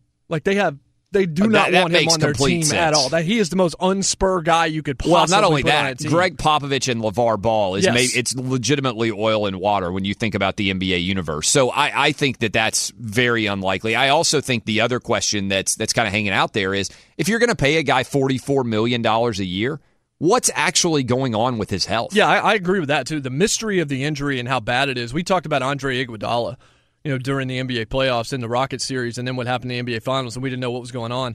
We have no idea the seriousness of Kawhi Leonard's injury or why he was not on the bench a lot during the season. He was doing rehab in New York and all of these things. There is so much mystery and so little that we know about this situation that I would have to know if I was a team exactly what was going on before I wagered my franchise on that guy. Yeah, I don't think there's any doubt at all. So I think the question is if you have an asset and the Spurs, I think there are multiple ways to look at this. And to me, this is like where you sit around and you play general manager yourself. What is the value of Kawhi Leonard? Are you selling him at a high price or are you selling him at a low price right now? I don't know. I don't know what options are out there. The other thing is, if you're an NBA team, to me what should happen, if they want to maximize his value, is they sign him to a max deal, get him to agree, and then they trade him. That seems like the most rational decision. And in order to sign to a max deal, Kawhi Leonard agrees to go somewhere other than L.A. That seems to me like the posturing that could go on. You're going to make $44 million a year. What we want you to do is to agree to go play for the next 5 years anywhere within reason that we want to trade you. Anywhere that they want to build around you. Let's make this happen, and then you can get max value for him. Then you don't feel like you're selling at a loss. And maybe, again, you go back and you study what went down with Paul George and look at what the market was for him and see if you can find a deal to put together like Indiana did, where I think most Pacers fans would sit around today and say, man, we thought we were getting fleeced maybe initially, but we ended up with the better end of this deal if you look at the way Victor Oladipo has grown. Is there a player out there that, given the right circumstances, could flourish under Greg Popovich? But I think you ask a good question, Jason Martin, which is how many more years does Greg Popovich want to coach? And that kind of ties in with the psychology of this situation to me. The guy's going to be 70 years old. He's got to be grieving. Some people, when they are grieving, throw themselves into their work in order to avoid having to spend a lot of time ruminating on their loss. Other people have a difficulty going back to work and rating it as a significant way to spend your time when you have had tragedy befall you in your personal life. It certainly has an impact. I'm not sure what the impact is going to be, but I can tell you this. The NBA offseason is 1,000,000,000% more interesting than the NBA regular season. And we're not even talking about LeBron right now because Kawhi has gone center stage. Quick question for all of you as I go around the horn. Do you think this Kawhi situation will be resolved in any way by the end of the draft Thursday night? I don't, because if I'm the Spurs, I realize one thing about the Lakers, and that is if I trade Kawhi to the Lakers, I've just signed LeBron James to the Lakers too, because that's going to tip it. He's the domino. If he goes to L.A., LeBron is absolutely 100% going to L.A., and he may anyway, but Kawhi tips the scales so much. I don't think that they're in that big of a hurry to get this done, so I don't think it'll happen by the end of this week. What about you, Danny G? I think it could. We've been talking a lot about Lonzo Ball, but what about the possibility of Brandon Ingram, who up until this point has been pretty much untouchable? Remember when Magic took over, that was the one player he said was off limits. Now he's willing to deal him, and there are rumors that the Spurs are interested in Ingram. So if the Lakers would move him and say Kyle Kuzma, then they could actually win that trade. Yeah, potentially. We'll see. And again, you're buying and selling assets that you don't know how they're going to continue to be developed. To me, the Kawhi Leonard great unanswered question more so than any other is what actually was going on last year and what is his health situation going forward if somebody's going to give him over $40 million a year. We'll talk about some of this. We'll talk about Tom Brady saying he wants to play until he is 45 years old. Jeff Schwartz, the NFL veteran, does he believe that a quarterback could play until he was 45? If he did, would that make Tom Brady the greatest athlete of all time? Maybe. I can't think of anybody else who's been that dominant at that age. We'll talk about it. I'm Clay Travis. This is Outkick Coverage on Fox Sports Radio. Welcome back to the Geico Outkick Studios. Car shopping can be confusing with terms like dealer price, the list price, and invoice. TrueCar shows you what other people paid for the car you want so you can recognize a good price when you're ready to buy a new or used car. Visit TrueCar to enjoy a more confident car buying experience.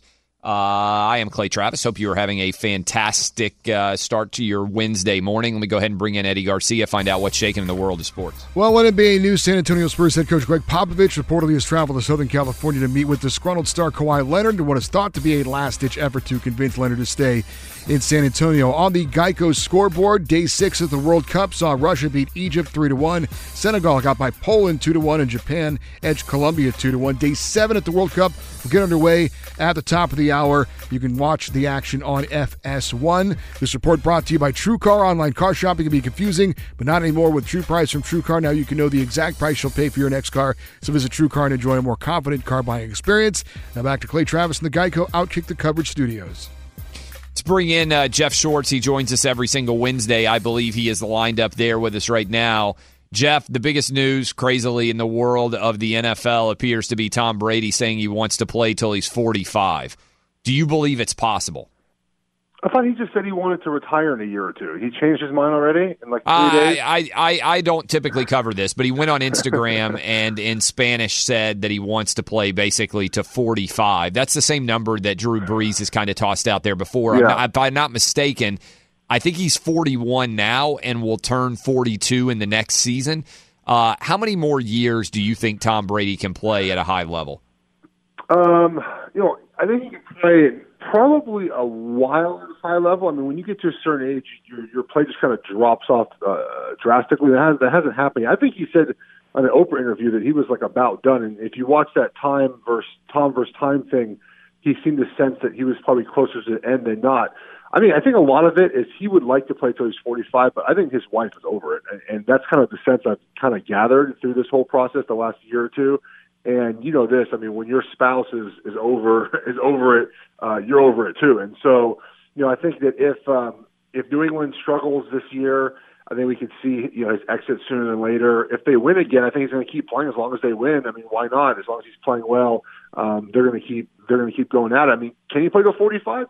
Yeah, I mean, with the way he treats his body, the way that the technology and rehabbing and being able to spend as much money as he does and being able to afford all the treatment he does, you know, that's a lot of it. You know, a lot of people say, well, you know, why can't everyone do what Tom Brady does? Well, it's expensive to do what he does. It's expensive, you know, to pay $2 million like LeBron does a year on his body, or James Harrison was spending $400,000. Guys can't afford to all do that, and so that's why not all NFLers treat their bodies the same way Tom Brady does. Two interesting quarterback battles that are involving recent draft picks, this most recent draft pick class. We've got uncertainty as to what could happen with the Bills. Right now, the talk seems to be that Nathan Peterman might be winning that job. You had A.J. McCarron signed as a free agent, and you have Josh Allen there. So I want you to break down that one in a sec. But also, how nervous should Cleveland Brown fans be that it appears that Tyrod Taylor right now is the unquestioned starter for Week 1 over Baker Mayfield, the guy they took with the number 1 overall pick? Well, I don't know how worried you really should be. I mean, the reason you have Tyrod Taylor there is to allow you a bridge year to play, you know, to get to get Baker Mayfield ready to play. Here's the thing, though. Isn't it funny how, you know, Josh Rosen so far, all we've heard is like he's the best quarterback on the team. He's ready to play right now, which is everything that anyone said about him, which is that's what we said on this show. That's why I said I would have taken Josh Rosen number 1 overall, because I liked his ability to play. Now, whether his ceiling is as high as some of the other guys, I don't know. But yes, it seems like in Arizona there's a good chance that he takes the snap starting Week 1. Yeah, and you know, at Sam Darnold so far, things are going well. You know, I talked to my radio this weekend on NFL Radio. We talked to someone who covers the Ravens. He said, look, you know, Lamar Jackson not ready to play quarterback, but they're going to have packages for him where he can get, you know, some quarterback reps, get some reps at wide receiver. I mean, they'll find a way to get him on the field, so they'll use his talents well. I mean, I'm not surprised that, you know, the guys aren't ready. I mean, if we look back to, like, you know, Pat Mahomes, let's say, who came from the same offense that Baker Mayfield came from. Right, he wasn't ready to play right away. Now, he wowed with his arm, and I haven't followed. I saw the story, the one you're referring to about Baker Mayfield. I haven't seen the same quotes about him wowing with and by the way, Mahomes was sitting behind a guy in Alex Smith who was pretty proven. I mean, anybody who watched Tyrod Taylor play for the Bills against the Jags, I think the fact that you're unable to come in and beat out Tyrod Taylor, and then it's not even a question. It's not as if people are saying, oh, you know, this is a neck-and-neck battle. We're not sure who's going to be starting Week 1. It seems to be unquestioned that Tyrod Taylor is the guy right now with the Browns. Well, I think that's the part that really gets me. Look, I don't know if you're giving Tyrod enough credit. I know that the playoff game was really bad, but that team was not very good last year. And to get to the playoffs, it's pretty impressive. Now, Tyrod has ups and downs, but if you looked at the rosters of the playoff teams last year, the Bills were by far the worst roster. But he was awful in that playoff game. I mean, that was a playoff game that was impossible to watch. No, I agree, and he's kind of falls in the category where, like, he's not going to lead you to victories if you're behind. I mean, there's a lot of quarterbacks that fall in that category. And the thing about that would worry me about the Baker Mayfield stuff, and this worries me about any rookie quarterback, is I have not seen reports of wow plays, right? I mean, I refer back to Pat Mahomes because I'm a Chiefs guy. My brother plays. Like, the talent was there from the start. It's just a matter of learning the system, and it's a complicated system that Andy Reid has. Like, and you heard from Mahomes, like, oh, this guy's the real deal early on, based on what people were seeing in camp. Same with Deshaun Watson and all these guys. Like, you could tell right away. And to me, I have not heard or seen anyone say, wow, Baker Mayfield is really wowing people with his athletic ability or with his arm or you know, there's none of that. And look, this is a concern when you have a guy coming from that offense he played in college, the air raid offense, and moving over to the NFL. It's the same concerns that anyone has playing that offense. I said these concerns during draft time. I would have taken Josh Rosen or Sam Darnold one. Sam Darnold's young. He might need a year to really mature into who he's going to be. I'm not worried about that with Josh Rosen at all. And I mean, it's early. I think that ideally they would like to give Tyrod Taylor a couple starts, but they can't go this whole year without playing Tyrod and without playing Baker Mayfield. And we've seen with Hugh Jackson that he will switch quarterbacks quickly. So if Mayfield's not ready to go, he's going to look really bad when they eventually go to him. And I think the pressure for Hugh Jackson to win this year is going to be so high, especially with Baker Mayfield, that they're going to play him probably sooner than he's ready. And it could lead to some conference issues moving forward. Did you see the list of? I know you did because I think you responded to it. They put out an offshore. Let's see. OddsShark had up opening odds to be the first NFL head coach fired. And I just want to get your take on this for people who haven't heard out there. Hugh Jackson, not a surprise given how the Browns have been, is the favorite. Then Adam Gase down with the Dolphins. Marvin Lewis, who it appears Paul Brown Jr. or whatever the guy's name who owns the Bengals now is just going to refuse to fire him no matter what. Vance Joseph, who actually had the misfortune of being fired on social media last year before he kept his job. Dirk Cutter, Jay Gruden, Todd Bowles, Bill O'Brien, Jason Garrett, and John Harbaugh would be the top of that list. Who you actually said you thought a flyer on John Harbaugh with the Ravens. Yeah, we actually did this for a gambling show the other day. We took props on the first coach fired. I mean, I think you're still getting plus money with Hugh Jackson, so it's not a bad take, and that might be the one. Look, I think Harbaugh in Baltimore with I think it was plus 2,500 is a good value. Now, I don't think they would just the organization themselves. I don't think they would fire him before the end of the season, so that kind of gives me pause. But if they don't win, he's gone. I mean, he's kind of like the best coach that no one's talking about that's on the hot seat. And reports are that Flacco has done well this offseason as far as the way he looks in his body, so that's obviously a plus for him. Dirk Cutter in Tampa is a good pick as well. I mean, they kept him to develop Jameis. If Jameis is not being developed in a manner that's successful, I could see him getting the can early. But we're going to end up with a bunch of coaches fired again. Marvin Lewis has got to go at some point. I don't know when that's going to be, but it's got to be sooner than later. So when you, and this is I think an interesting question too that we haven't talked about that much, but I'm continuing to follow it. One free agent that's still sitting around out there that every single NFL fan is familiar with, Dez Bryant. What's going on there? I mean, this is a long time now that he's been sitting out. You could say, okay, let's wait and see what happens with the draft. I mean, we're into mid-June. NFL training camps start in, frankly, I think the first one is like a month from now, right? It's not that far away till NFL training camps will be officially underway.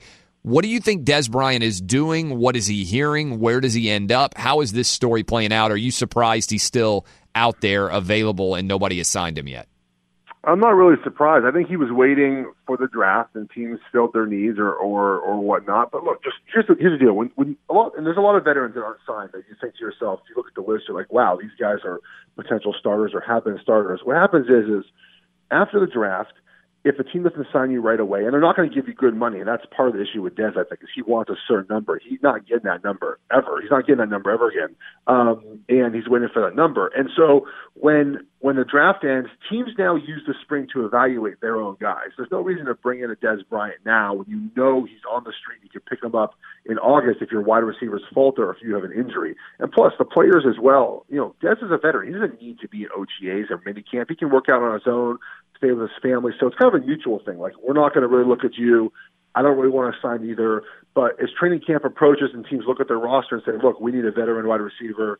We're missing a D tackle. There's Jonathan Hankins is still available. We're missing a D tackle. We need a safety. There's these positions that are still available in free agency. They'll pick them up as they go. And then, of course, there's injuries. But part of it, I think, is just Dez didn't get what he wanted. I bet a bunch of people were offering him one-year deals with maybe a second year tacked on to spread the signing bonus out. I mean, 1 year probably $6 or $8 million, maybe less, maybe really incentive-laden contract. He doesn't want to do that. He's going to have to realize that teams are not going to pay him, a lot of money to basically be an older, ex-receiver, if he was a slot guy, I could see him having some more value, kind of like in Anquan Boldin, who was able to play forever in the slot, is not the fastest guy, but just a big physical wide receiver who made plays. Dez doesn't seem to want to be that guy. I don't know if he's ever been asked to be that guy. So I think there's a lot of factors involved. He'll sign eventually, but it's a money thing. It won't be for what he wants. Anything else out there in the NFL that to you people should be paying attention to as we come closer and closer to training camp? Obviously, hopefully no one gets arrested between now and then. I mean, that's always right. An issue. And then I'm just digging into a lot of these prop bets now. I'm going to start writing about them for Action Network. And should be out today on Saquon Barkley. They have him at 1,100 yards. It was 1,100.5. I think he's going to go over that, just if you look at Pat Shurmur's workload, what he's called in the past, kind of where the rookie running backs have been, especially Kareem Hunt last year. So that's kind of fun. I'm going to start digging into these rushing champion, receiving yards, throwing, all that stuff. It's fun that gambling is now out in the open. Legal in so many places and out in the open, indeed. That's Jeff Shorts. We'll talk to him. Yeah, we'll talk to you next week. Follow him on Twitter at GOFF-SCHWARTZ. Last segment of Hour 2. World Cup about to tip off. Is Ronaldo the best-looking man of all time? I think he may be. This is Outkick, the coverage. Fugees bringing us back. Everybody's got a to-do list. Drop off the dry cleaning, pick up some milk. It's a great album. Here's an idea. Let's save hundreds of dollars on car insurance. And the good thing is you don't have to drop off or pick up anything. All you have to do is go to geico.com, and in 15 minutes, you could be saving 15% or more on car insurance, extra money in your pocket. It just may be the most rewarding to-do you do today. I mentioned with Jeff Schwartz, we got kind of sucked in there on the Browns quarterback story.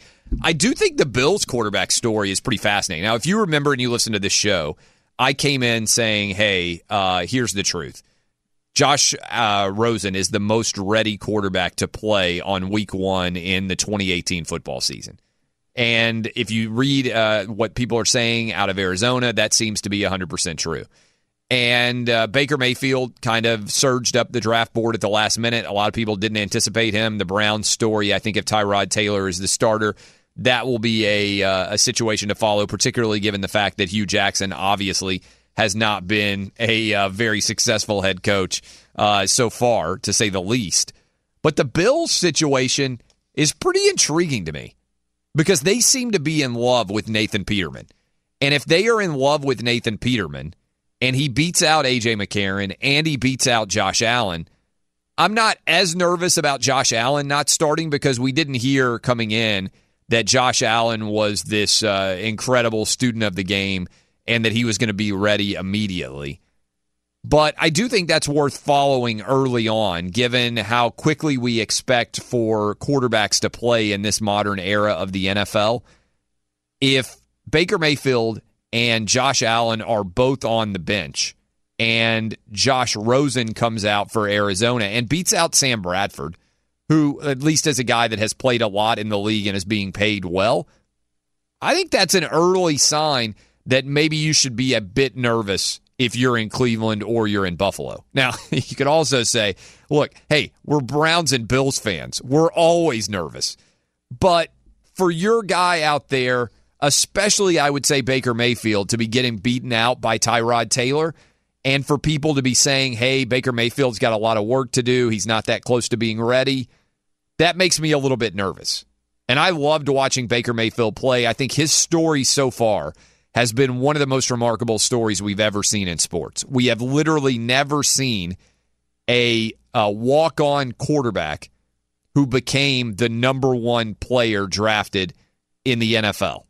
So when you look at Baker Mayfield's story, from what he did in Austin, Texas, to decide to walk on at Texas Tech, to decide to walk on at Oklahoma, to win the Heisman Trophy, to take his team to the playoffs in the college football, and have the success that he did to go number 1 overall. It's a tremendous story. I'm just not sure how it's going to finish. I'm not sure that Baker Mayfield, if he can't beat out Tyrod Taylor early, that makes me feel a little bit nervous if I am a Browns fan. Just honestly, this early in the process. Not as nervous about Josh Allen and the Bills, although I am kind of genuinely curious what the Bills are seeing in practice that's making them believe that Nathan Peterman is such a legit contender. Remember, they benched Tyrod Taylor for him. Peterman came in, threw 5 interceptions and a half, got benched again. Came in after Tyrod Taylor got injured at the end of the Bills playoff game and threw an interception, I believe, to Jalen Ramsey for the Jaguars to win that game in what was one of the ugliest playoff games ever played. So I do think those stories are worth paying attention to as we get closer and closer to the start of the NFL training camp season, especially because the Browns are going to be the team on the HBO special. So if you are out there watching in general, that's a storyline to pay attention to in an NFL offseason where there haven't been that many storylines. We've got Morocco, I believe, walking onto the field, about to play against Portugal. Question for you as we come back. Is Cristiano Ronaldo the best-looking athlete of all time? I think there's a strong argument to be made, in addition to being one of the greatest soccer players of all time, that Ronaldo is the best-looking athlete of all time. He might be physical perfection. It's hard to look away from him, and I say that with an unblemished record of heterosexuality. Final hour, we've also got an unbelievable story. What's the worst thing a girlfriend can do? We found it. This is Outkick.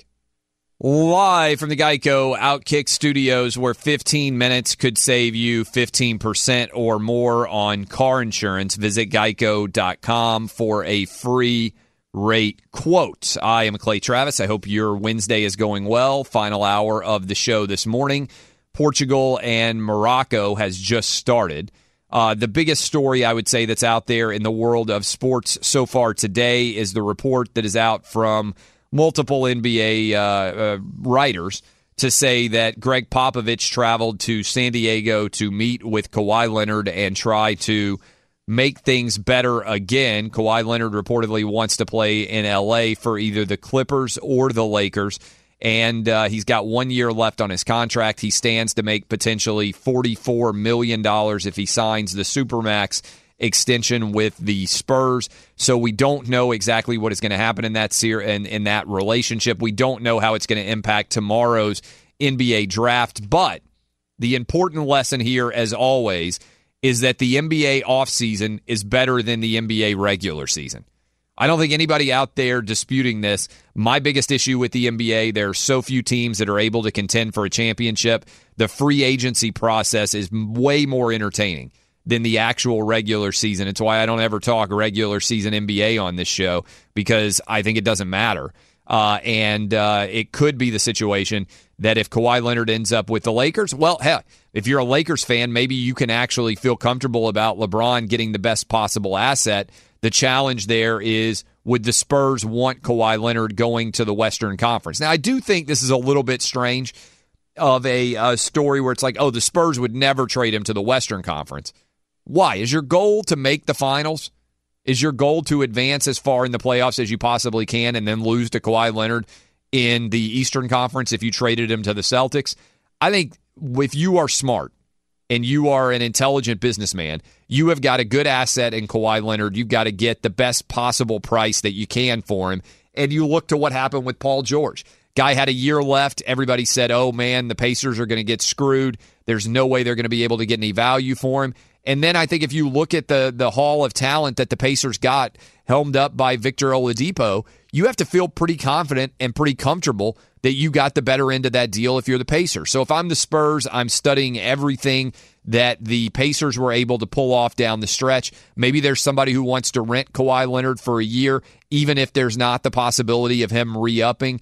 I also think what makes the most sense is Kawhi Leonard signing a Supermax deal with the San Antonio Spurs and then being traded to another team, because that way he gets his most money and the team that's trading for him gets the guarantee that they are going to get him for 5 or 6 seasons, which in theory would be 5 or 6 seasons in his prime. Now, the challenging fact there also is, do you want to give a guy over $40 million a year if you aren't comfortable with how healthy he is? All those are legitimate points up for debate. Again, proving more so than any other why, so amazingly, I believe this story in general is so much more interesting than the regular season. Now, I went to break saying Cristiano Ronaldo may be the best-looking male athlete of all time, maybe the best-looking athlete, period. He just scored live against Morocco in the World Cup on FS1.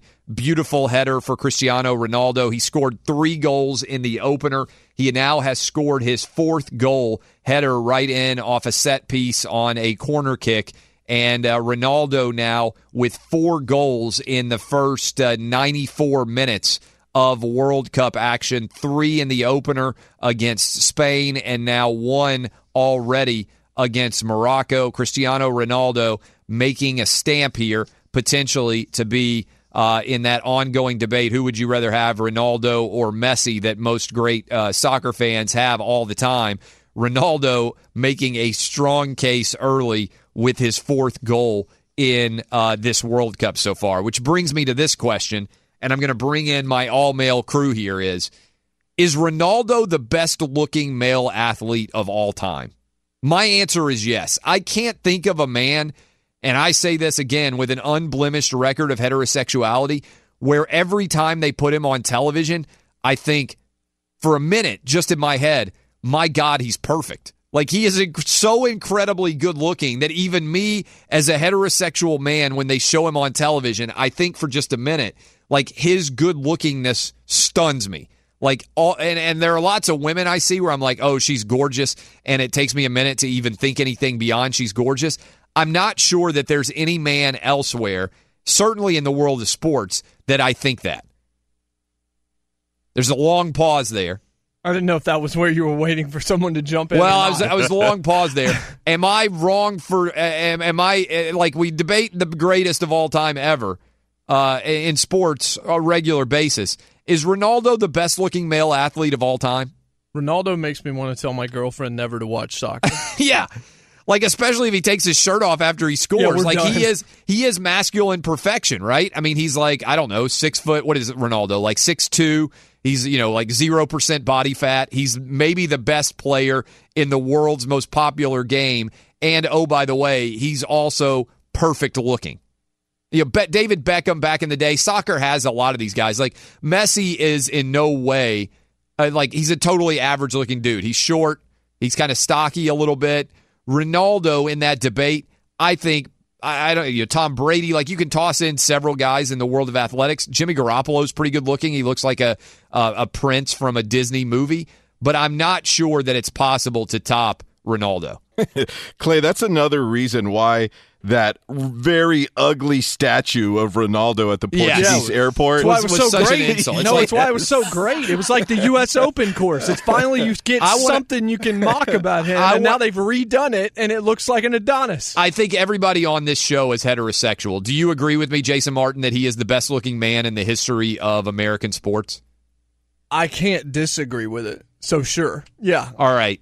Danny G, can you top Ronaldo for best-looking man in the history of sports? Other than Kobe Bryant, Danny. No, and I wouldn't put Kobe in the top 5 there. But Ronaldo, if I'm Ronaldo, I don't ever even wear a shirt. I just walk in the middle of the winter in New York City. I'd walk around without a shirt.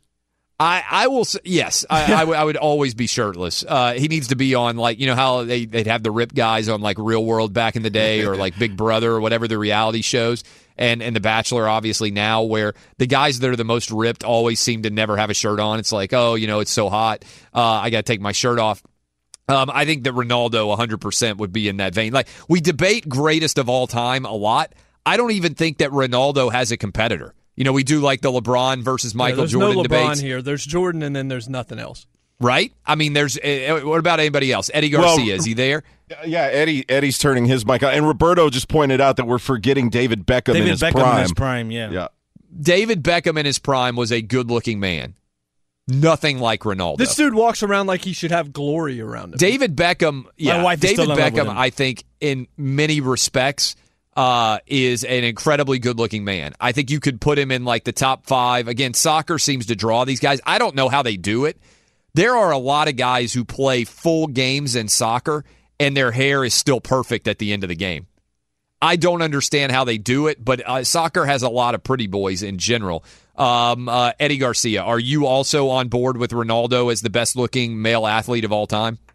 Yeah, I think I am. He's a very handsome dude. There's no doubt about it. Do we need to open up the phone lines? Are we wrong as heterosexual men? Are we missing something? Or do women just look at Ronaldo and they're like, you know what?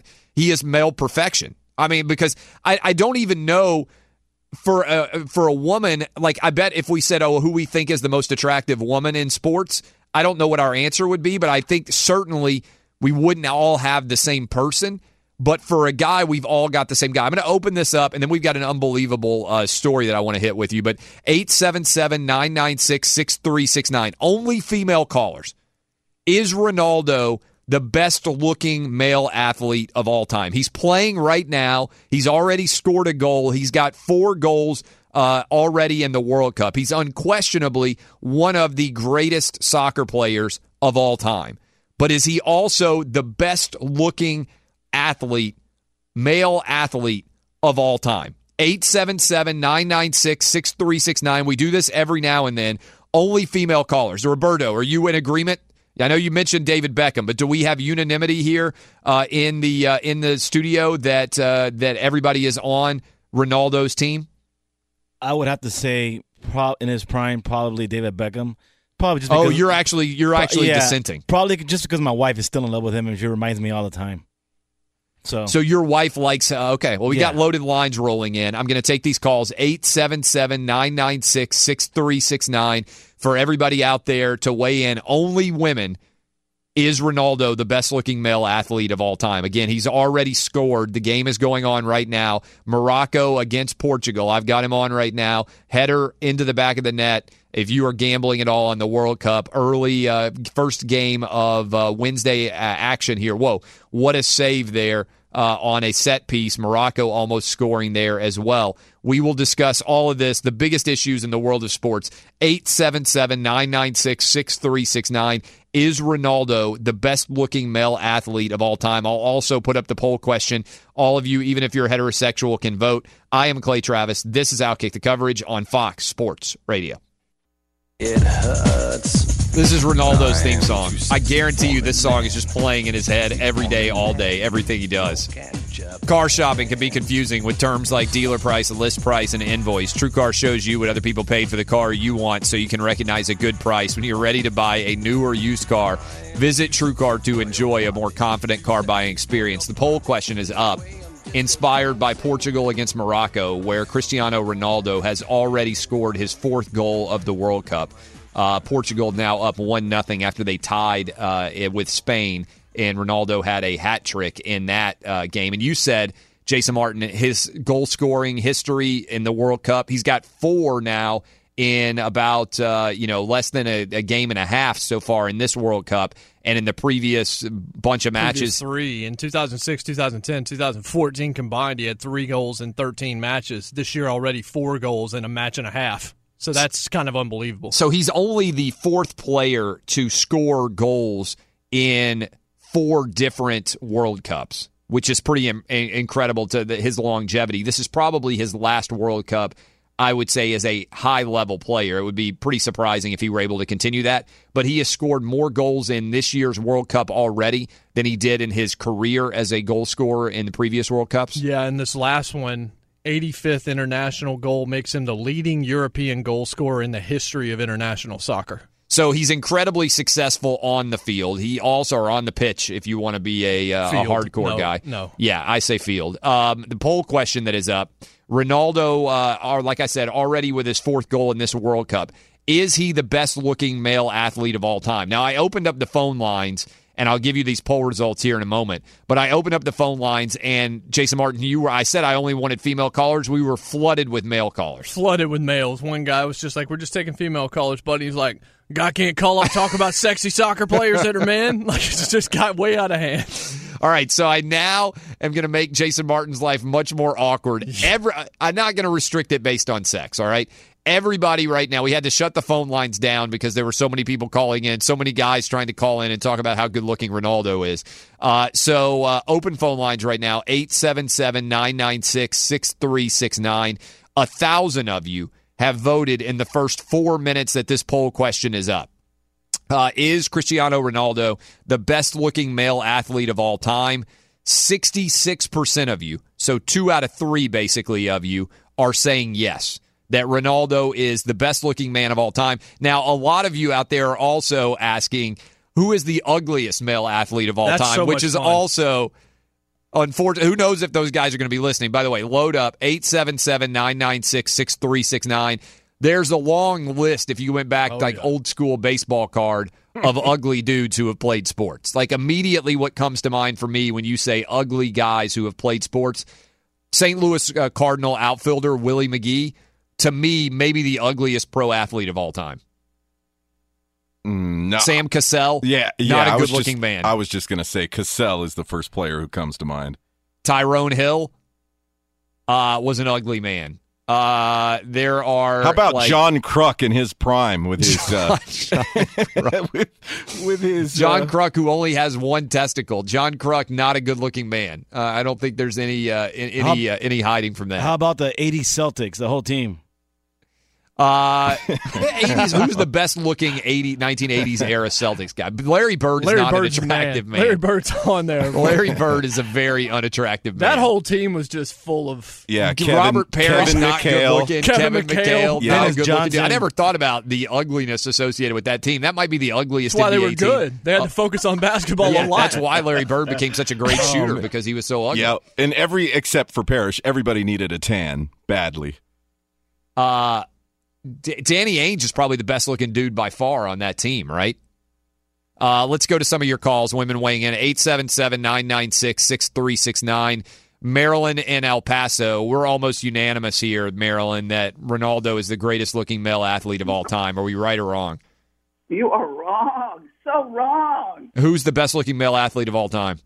Come on now. Tom Brady. Get real. Yeah, I know Brady's got a lot of fan base out there, but I got to tell you, I think Jimmy Garoppolo is better looking than Brady. And all time, I would go with Muhammad Ali in his prime. Man. Ali was a good looking man. Thanks my God. Thanks for the call, Marilyn. I got to say, I do think Muhammad Ali probably underrated. He was very pretty. Also underrated as an ugly athlete is Chris Bosh. Chris Bosh looks like a raptor. Like, there's so many memes out there of him next to a photo of a dinosaur. Chris Bosh, that is, honestly, that's a good point. Chris Bosh, you factor in, the awkwardness of the body on some level. You know, like the way his neck looks and everything else, the dinosaur angle. Jurassic World. Jurassic World. 877-996-6369. Let's go to Michelle in Jacksonville. Michelle, who you got? You guys are wrong. He's definitely not the most gorgeous man in the world of sports. And I agree with your previous caller. It's Tom Brady. Are you factoring in Tom Brady being the best looking here, though, because of his success? Like, if Tom Brady were, not a 5-time Super Bowl winning quarterback, do you think you would treat him differently? Like, I feel like if Cristiano Ronaldo and Tom Brady walked into a bar together at a beach, most women would respond and think that Cristiano Ronaldo is better looking. No, I don't think so. All right, so you're all in on Brady. So you think if Tom Brady was like a waiter and he walked up to you at a restaurant, you'd be like, this guy is gorgeous. It doesn't matter what he does for a living. I think he would still be gorgeous, but the question was, in the world of sports, who's the most gorgeous man? And that would, without a doubt, be Tom Brady. All right, good call. Thank you for the call. That is Michelle in Jacksonville. Let's go. We got so many lines ringing. 877-996-6369. Let me let Jason Martin get these things lined up. By the way, maybe in an unbelievable jinx. Yep. Never know how serious it is. But Cristiano Ronaldo now down on the ground, writhing in agony, holding his ankle. Now, it's soccer, so you never know, is he actually completely okay and he's just trying to draw a penalty, or is he legitimately injured? He's back up, right? They didn't bring out the spray. I don't think they brought out the spray again. Morocco going head-to-head right now. He is back up on his feet, but his shirt is off. Well, then the ratings just quadrupled on FS1. 877-996-6369. By the way, don't want to underrate The Rock here, The Rock is a really good-looking man as well. But again, Cristiano Ronaldo, poll question, is he the best-looking? Every line is ringing simultaneously. Jason Martin is fielding them. I'm specifically seeking female opinions, but I've now opened it up to male, both heterosexual and gay men out there to weigh in and give us your opinions. Let me go ahead and bring in Eddie Garcia. Is Eddie there? I'm here. All right, Eddie, you want to give us the update, or are you distracted about watching Cristiano Ronaldo on television? No, well, it is a difficult thing to do, but I think I can get through it. Soccer Day 7 at the World Cup going on right now. You can watch it live on FS1. Portugal taking on Morocco, and Cristiano Ronaldo has a goal, his 4th of the tournament. Portugal leads 1-0, 26 minutes into the first half. News from the NBA, where San Antonio Spurs head coach Greg Popovich has reportedly traveled to Southern California to meet with disgruntled star Kawhi Leonard in what is thought to be a last-ditch effort to convince Leonard to stay in San Antonio. A couple of baseball games of note. The Rays beat the Astros 2-1. Houston's franchise record-tying 12-game winning streak is snapped. Yankees over the Mariners 7-2, while the Red Sox lose to the Twins 6-2. So New York has a 1-game lead on Boston atop the AL East. Brewers beat the Pirates 3-2. Cubs split a doubleheader with the Dodgers, losing the first game 4-3, winning the second game 2-1 in 10 innings. Milwaukee has a half-game lead on Chicago atop the NL Central standings. The best NBA draft show is right here on Fox Sports Radio tomorrow. Catch Chris Broussard, NBA champion Caron Butler, and Jason McIntyre throughout the entire first round of the draft, beginning at 7 p.m. Eastern tomorrow. That is tomorrow night. Chris Broussard, Caron Butler, Jason McIntyre, 7 p.m. Eastern, right here on Fox Sports Radio. Now back to Clay Travis in the Geico Outkick the Coverage studios. It is Eddie Garcia. He's the best-looking update man on this show. Car shopping can be confusing with terms like dealer price, list price, and invoice. TrueCar shows you what other people paid for the car you want. They already do this, so you can recognize a good price. When you're ready to buy a new or used car, visit TrueCar to enjoy a more confident car buying experience. I think I'm so rattled from Cristiano Ronaldo being on my television screen that I did the same ad twice. Did that happen? I think so. It's okay, though. All right. If you double up on all the live reads, we'll be good through next week. That's a good point. Also should tell you that we're coming to you live from the Geico Outkick Studios, where it's easy to save 15% or more on car insurance with Geico. Go to geico.com or call 800-947-AUTO. The only hard part, figuring out which way is easier. All right, let's roll into your calls. Cristiano Ronaldo with his 4th goal. I can report that despite writhing in agony on the field, he is now back up and running and appears to have no ill effects from his injury that he had on the field. Let's go to Cindy in Houston. Who you got, Cindy? All right, I'm going to have to put Cindy on pause. Cindy, you got to turn your radio down. Cindy, we have a delay. So Cindy is going to hear her name, and she's going to start talking, and she's not going to actually be on. So let's go to... Oh, really quick, though. You want to hear a story about the delay? So when we came back from that last break, we were goofing around playing Right Said Fred, I'm Too Sexy. Roberto thought he said, I'm too sexy for my Shih Tzu. So it was Roberto's first unofficial dump on the program. Play some applause for yourself over there. Where is Roberto? Like, has he never heard that song before? That's what I'm asking. Roberto, how old are you? Didn't know he said shirt. I'm 38 years old, but I hadn't heard that song in years, guys. Come on. Yeah, he's like, you thought he just said the S word. You thought that Danny G just put on a song that has a curse word in the title? Yeah, I kind of did. Danny G's kind of busy over here. Roberto, like you going David Beckham, it completely invalidates your David Beckham opinion just based on that move. All right, Danny G's busy, say. so I was like, oh, maybe he forgot it said the Shitzel, so I was like, oh, no, He's like, no. That's a very. I said, there's no cursing in that song. He's like, no, I swear I heard it. And so he played it back while you were doing your live read, and I said, Roberto, that shirt, I'm too sexy for my shirt. He's like, oh. Which ties in completely, which is why Ronaldo would never wear his shirt. Yeah, so in case you didn't hear that a few minutes ago, on our way back in, it's because Roberto did the whole dumped song it. get knocked out? Well, he dumped 13 seconds of that awesome song. Good so, Lord. We got to bring it back. Okay, you got to play I know. Playing underneath the rest of the segment. The final segment. All right, here we go. Kim in Evansville. What's up, Kim? Hey, how are you today? I'm excellent. You're excellent. Good.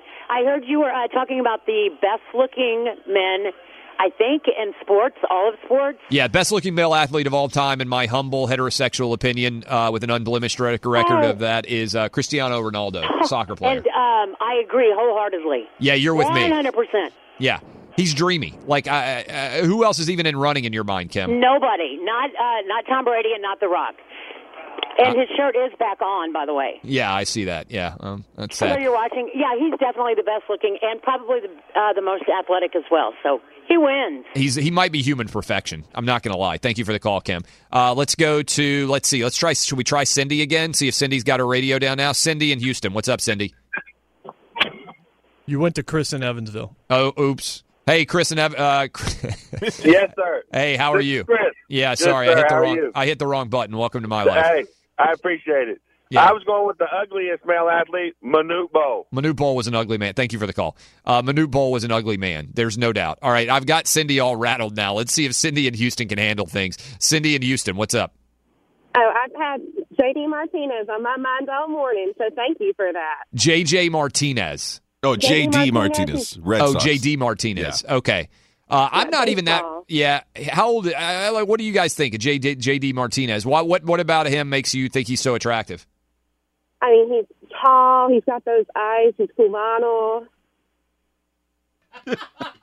So you think Did we have to drop her? What did she say? No. I don't She know. said he's Cubano. He's Cubano. Yeah, okay, I wasn't sure what that word was. I was like, is there a new word that I need to familiarize myself with? I got you.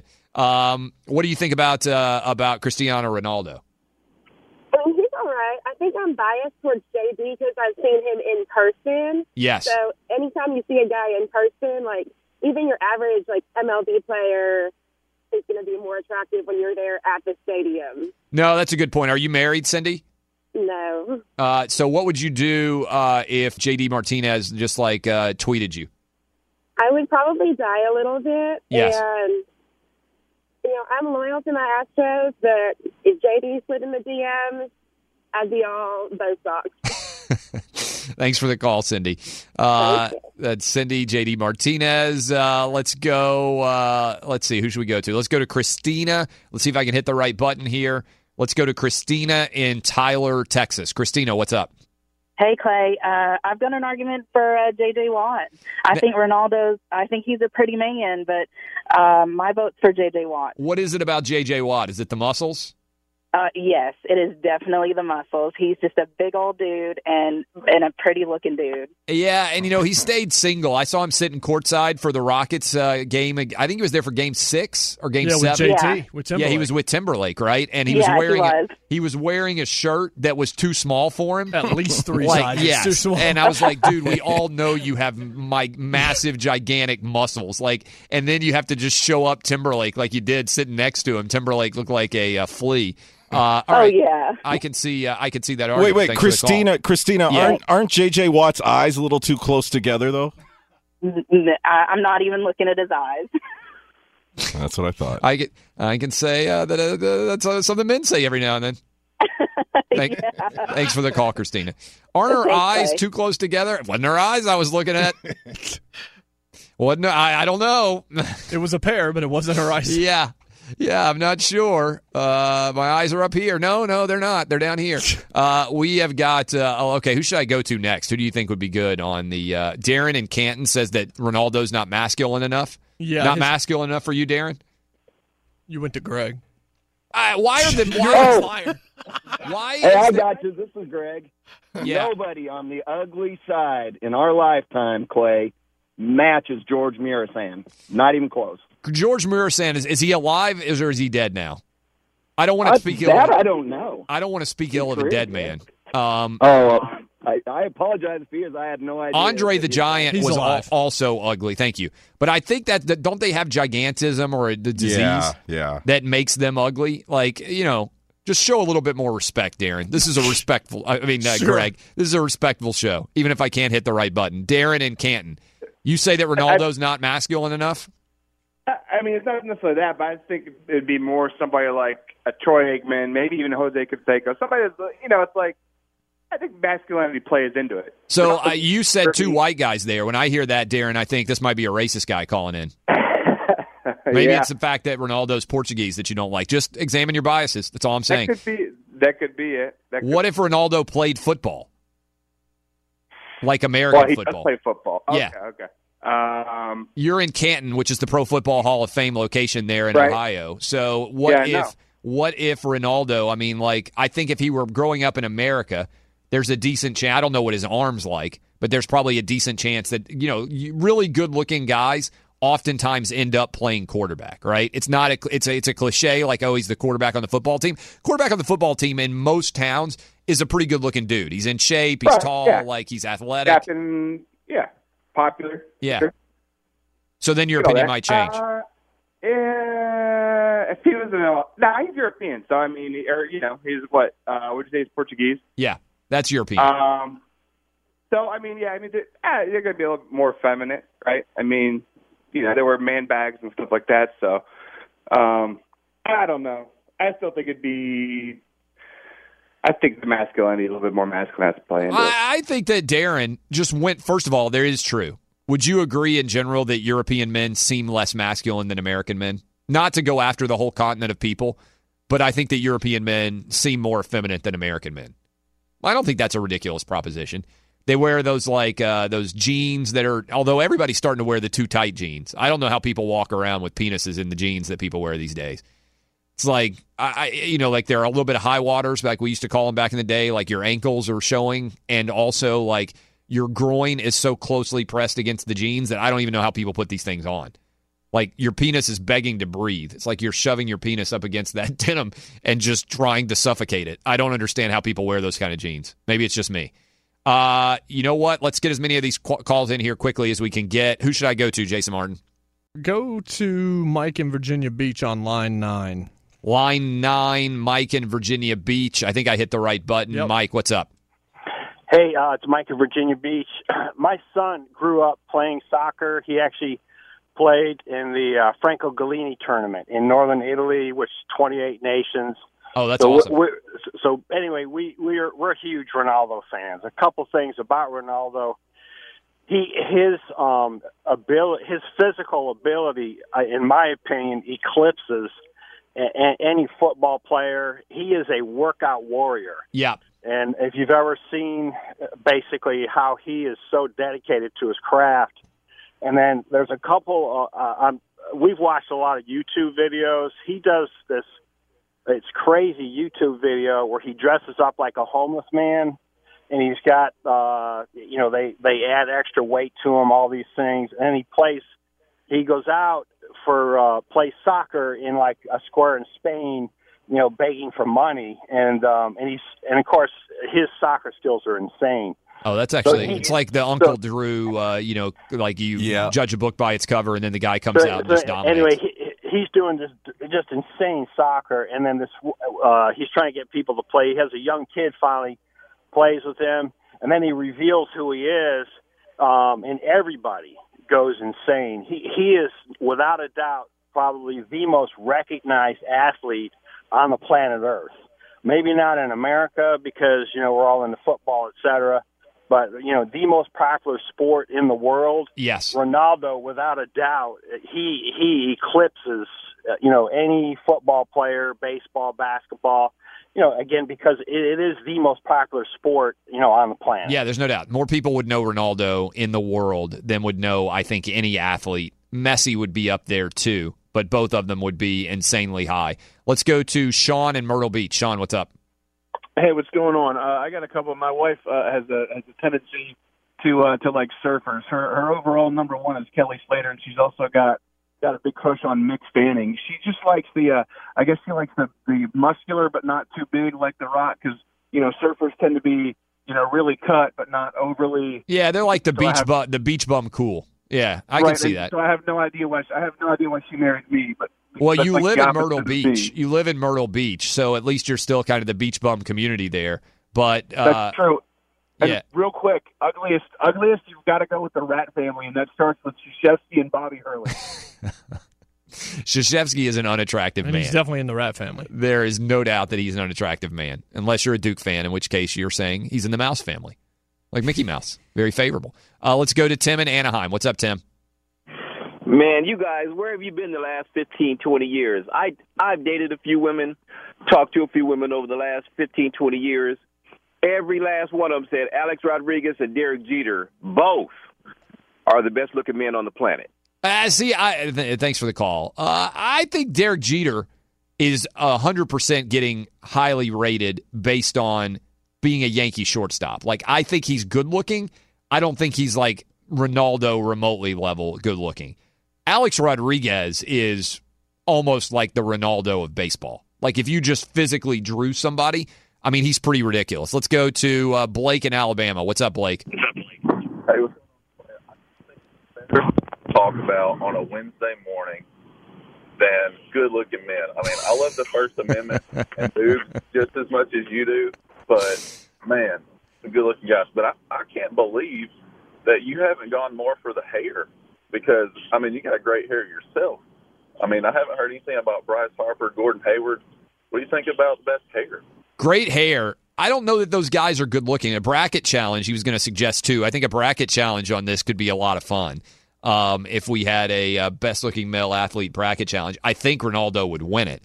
And we've got the poll question that's up right now. We'll close with some more of your calls. If you're still with me, hang on. 877-996-6369. Right now, the poll results are rolling in. Thousands of you voting. The question: is Ronaldo, who has already scored a goal today in the game against Morocco, they're coming up on halftime, is he the best-looking male athlete of all time? Thousands of you voting. 63% of you say yes. I am Clay Travis. We'll take more of your calls. 877-996-6369. Portugal up 1-0 on Morocco in the World Cup. This is Fox Sports Radio. Do-over.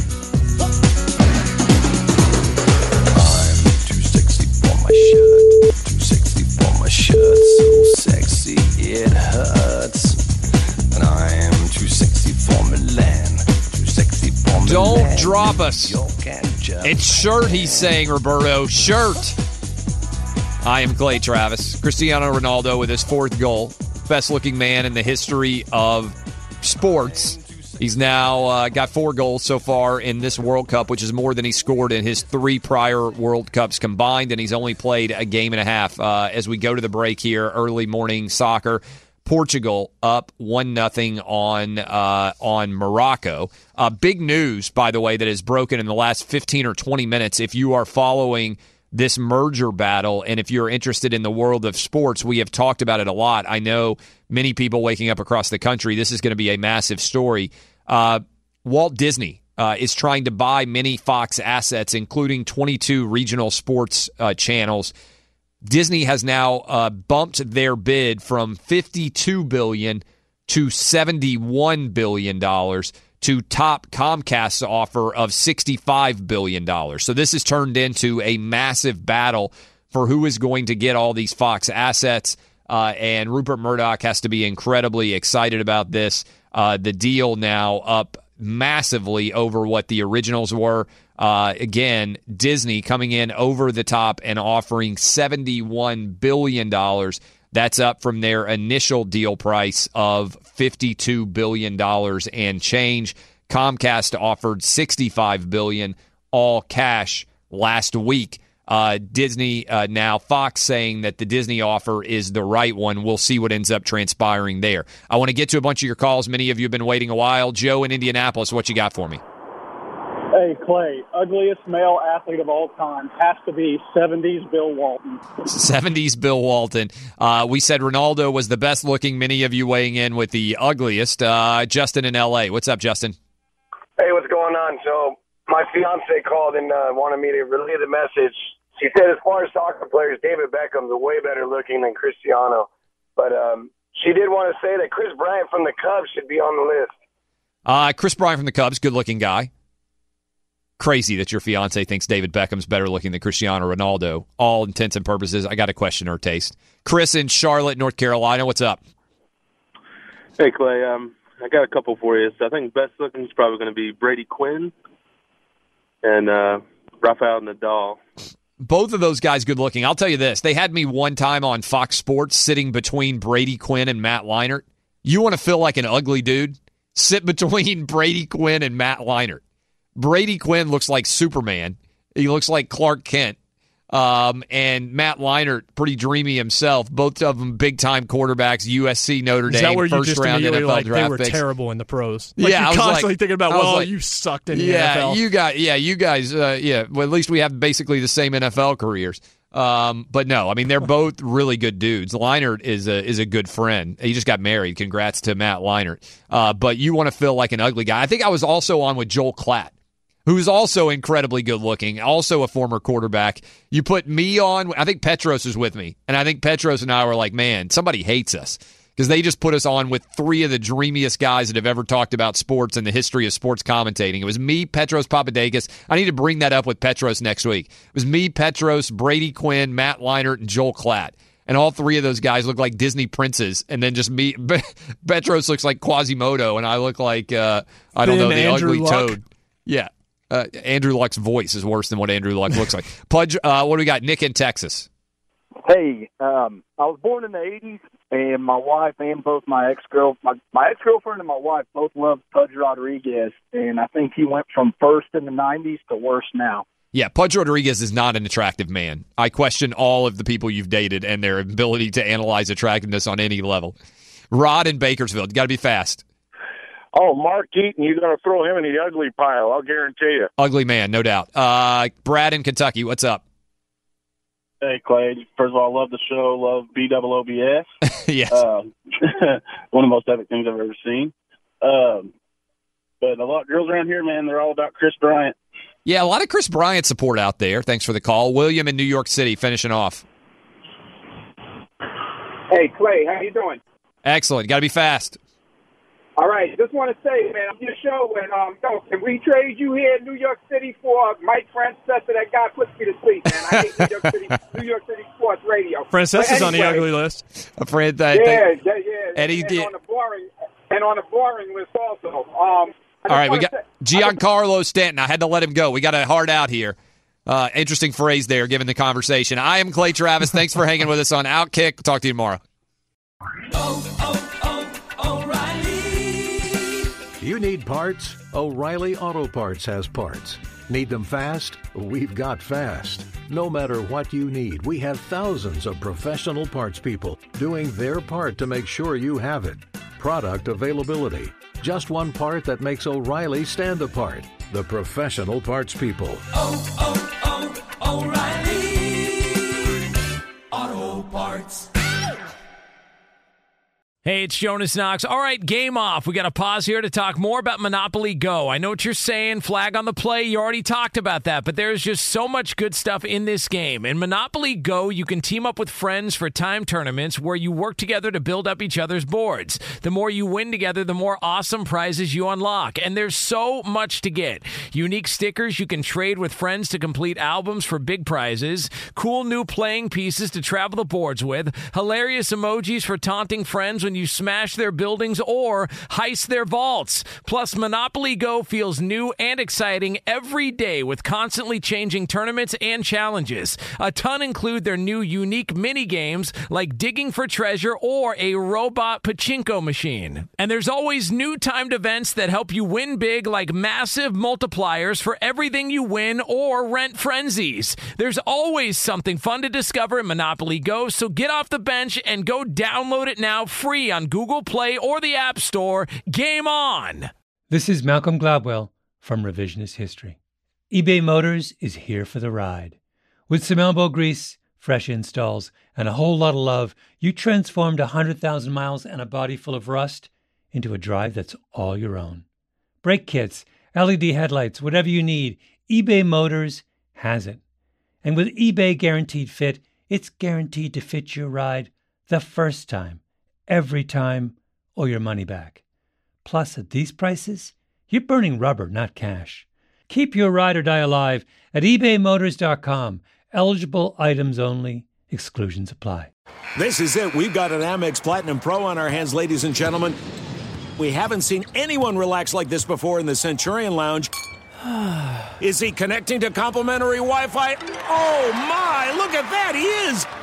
And you will not believe where he's going next. the Amex dedicated card member entrance for the win. Unbelievable. When you get travel perks with Amex Platinum, you're part of the action. That's the powerful backing of American Express. Terms apply. Learn more at americanexpress.com/withAmex.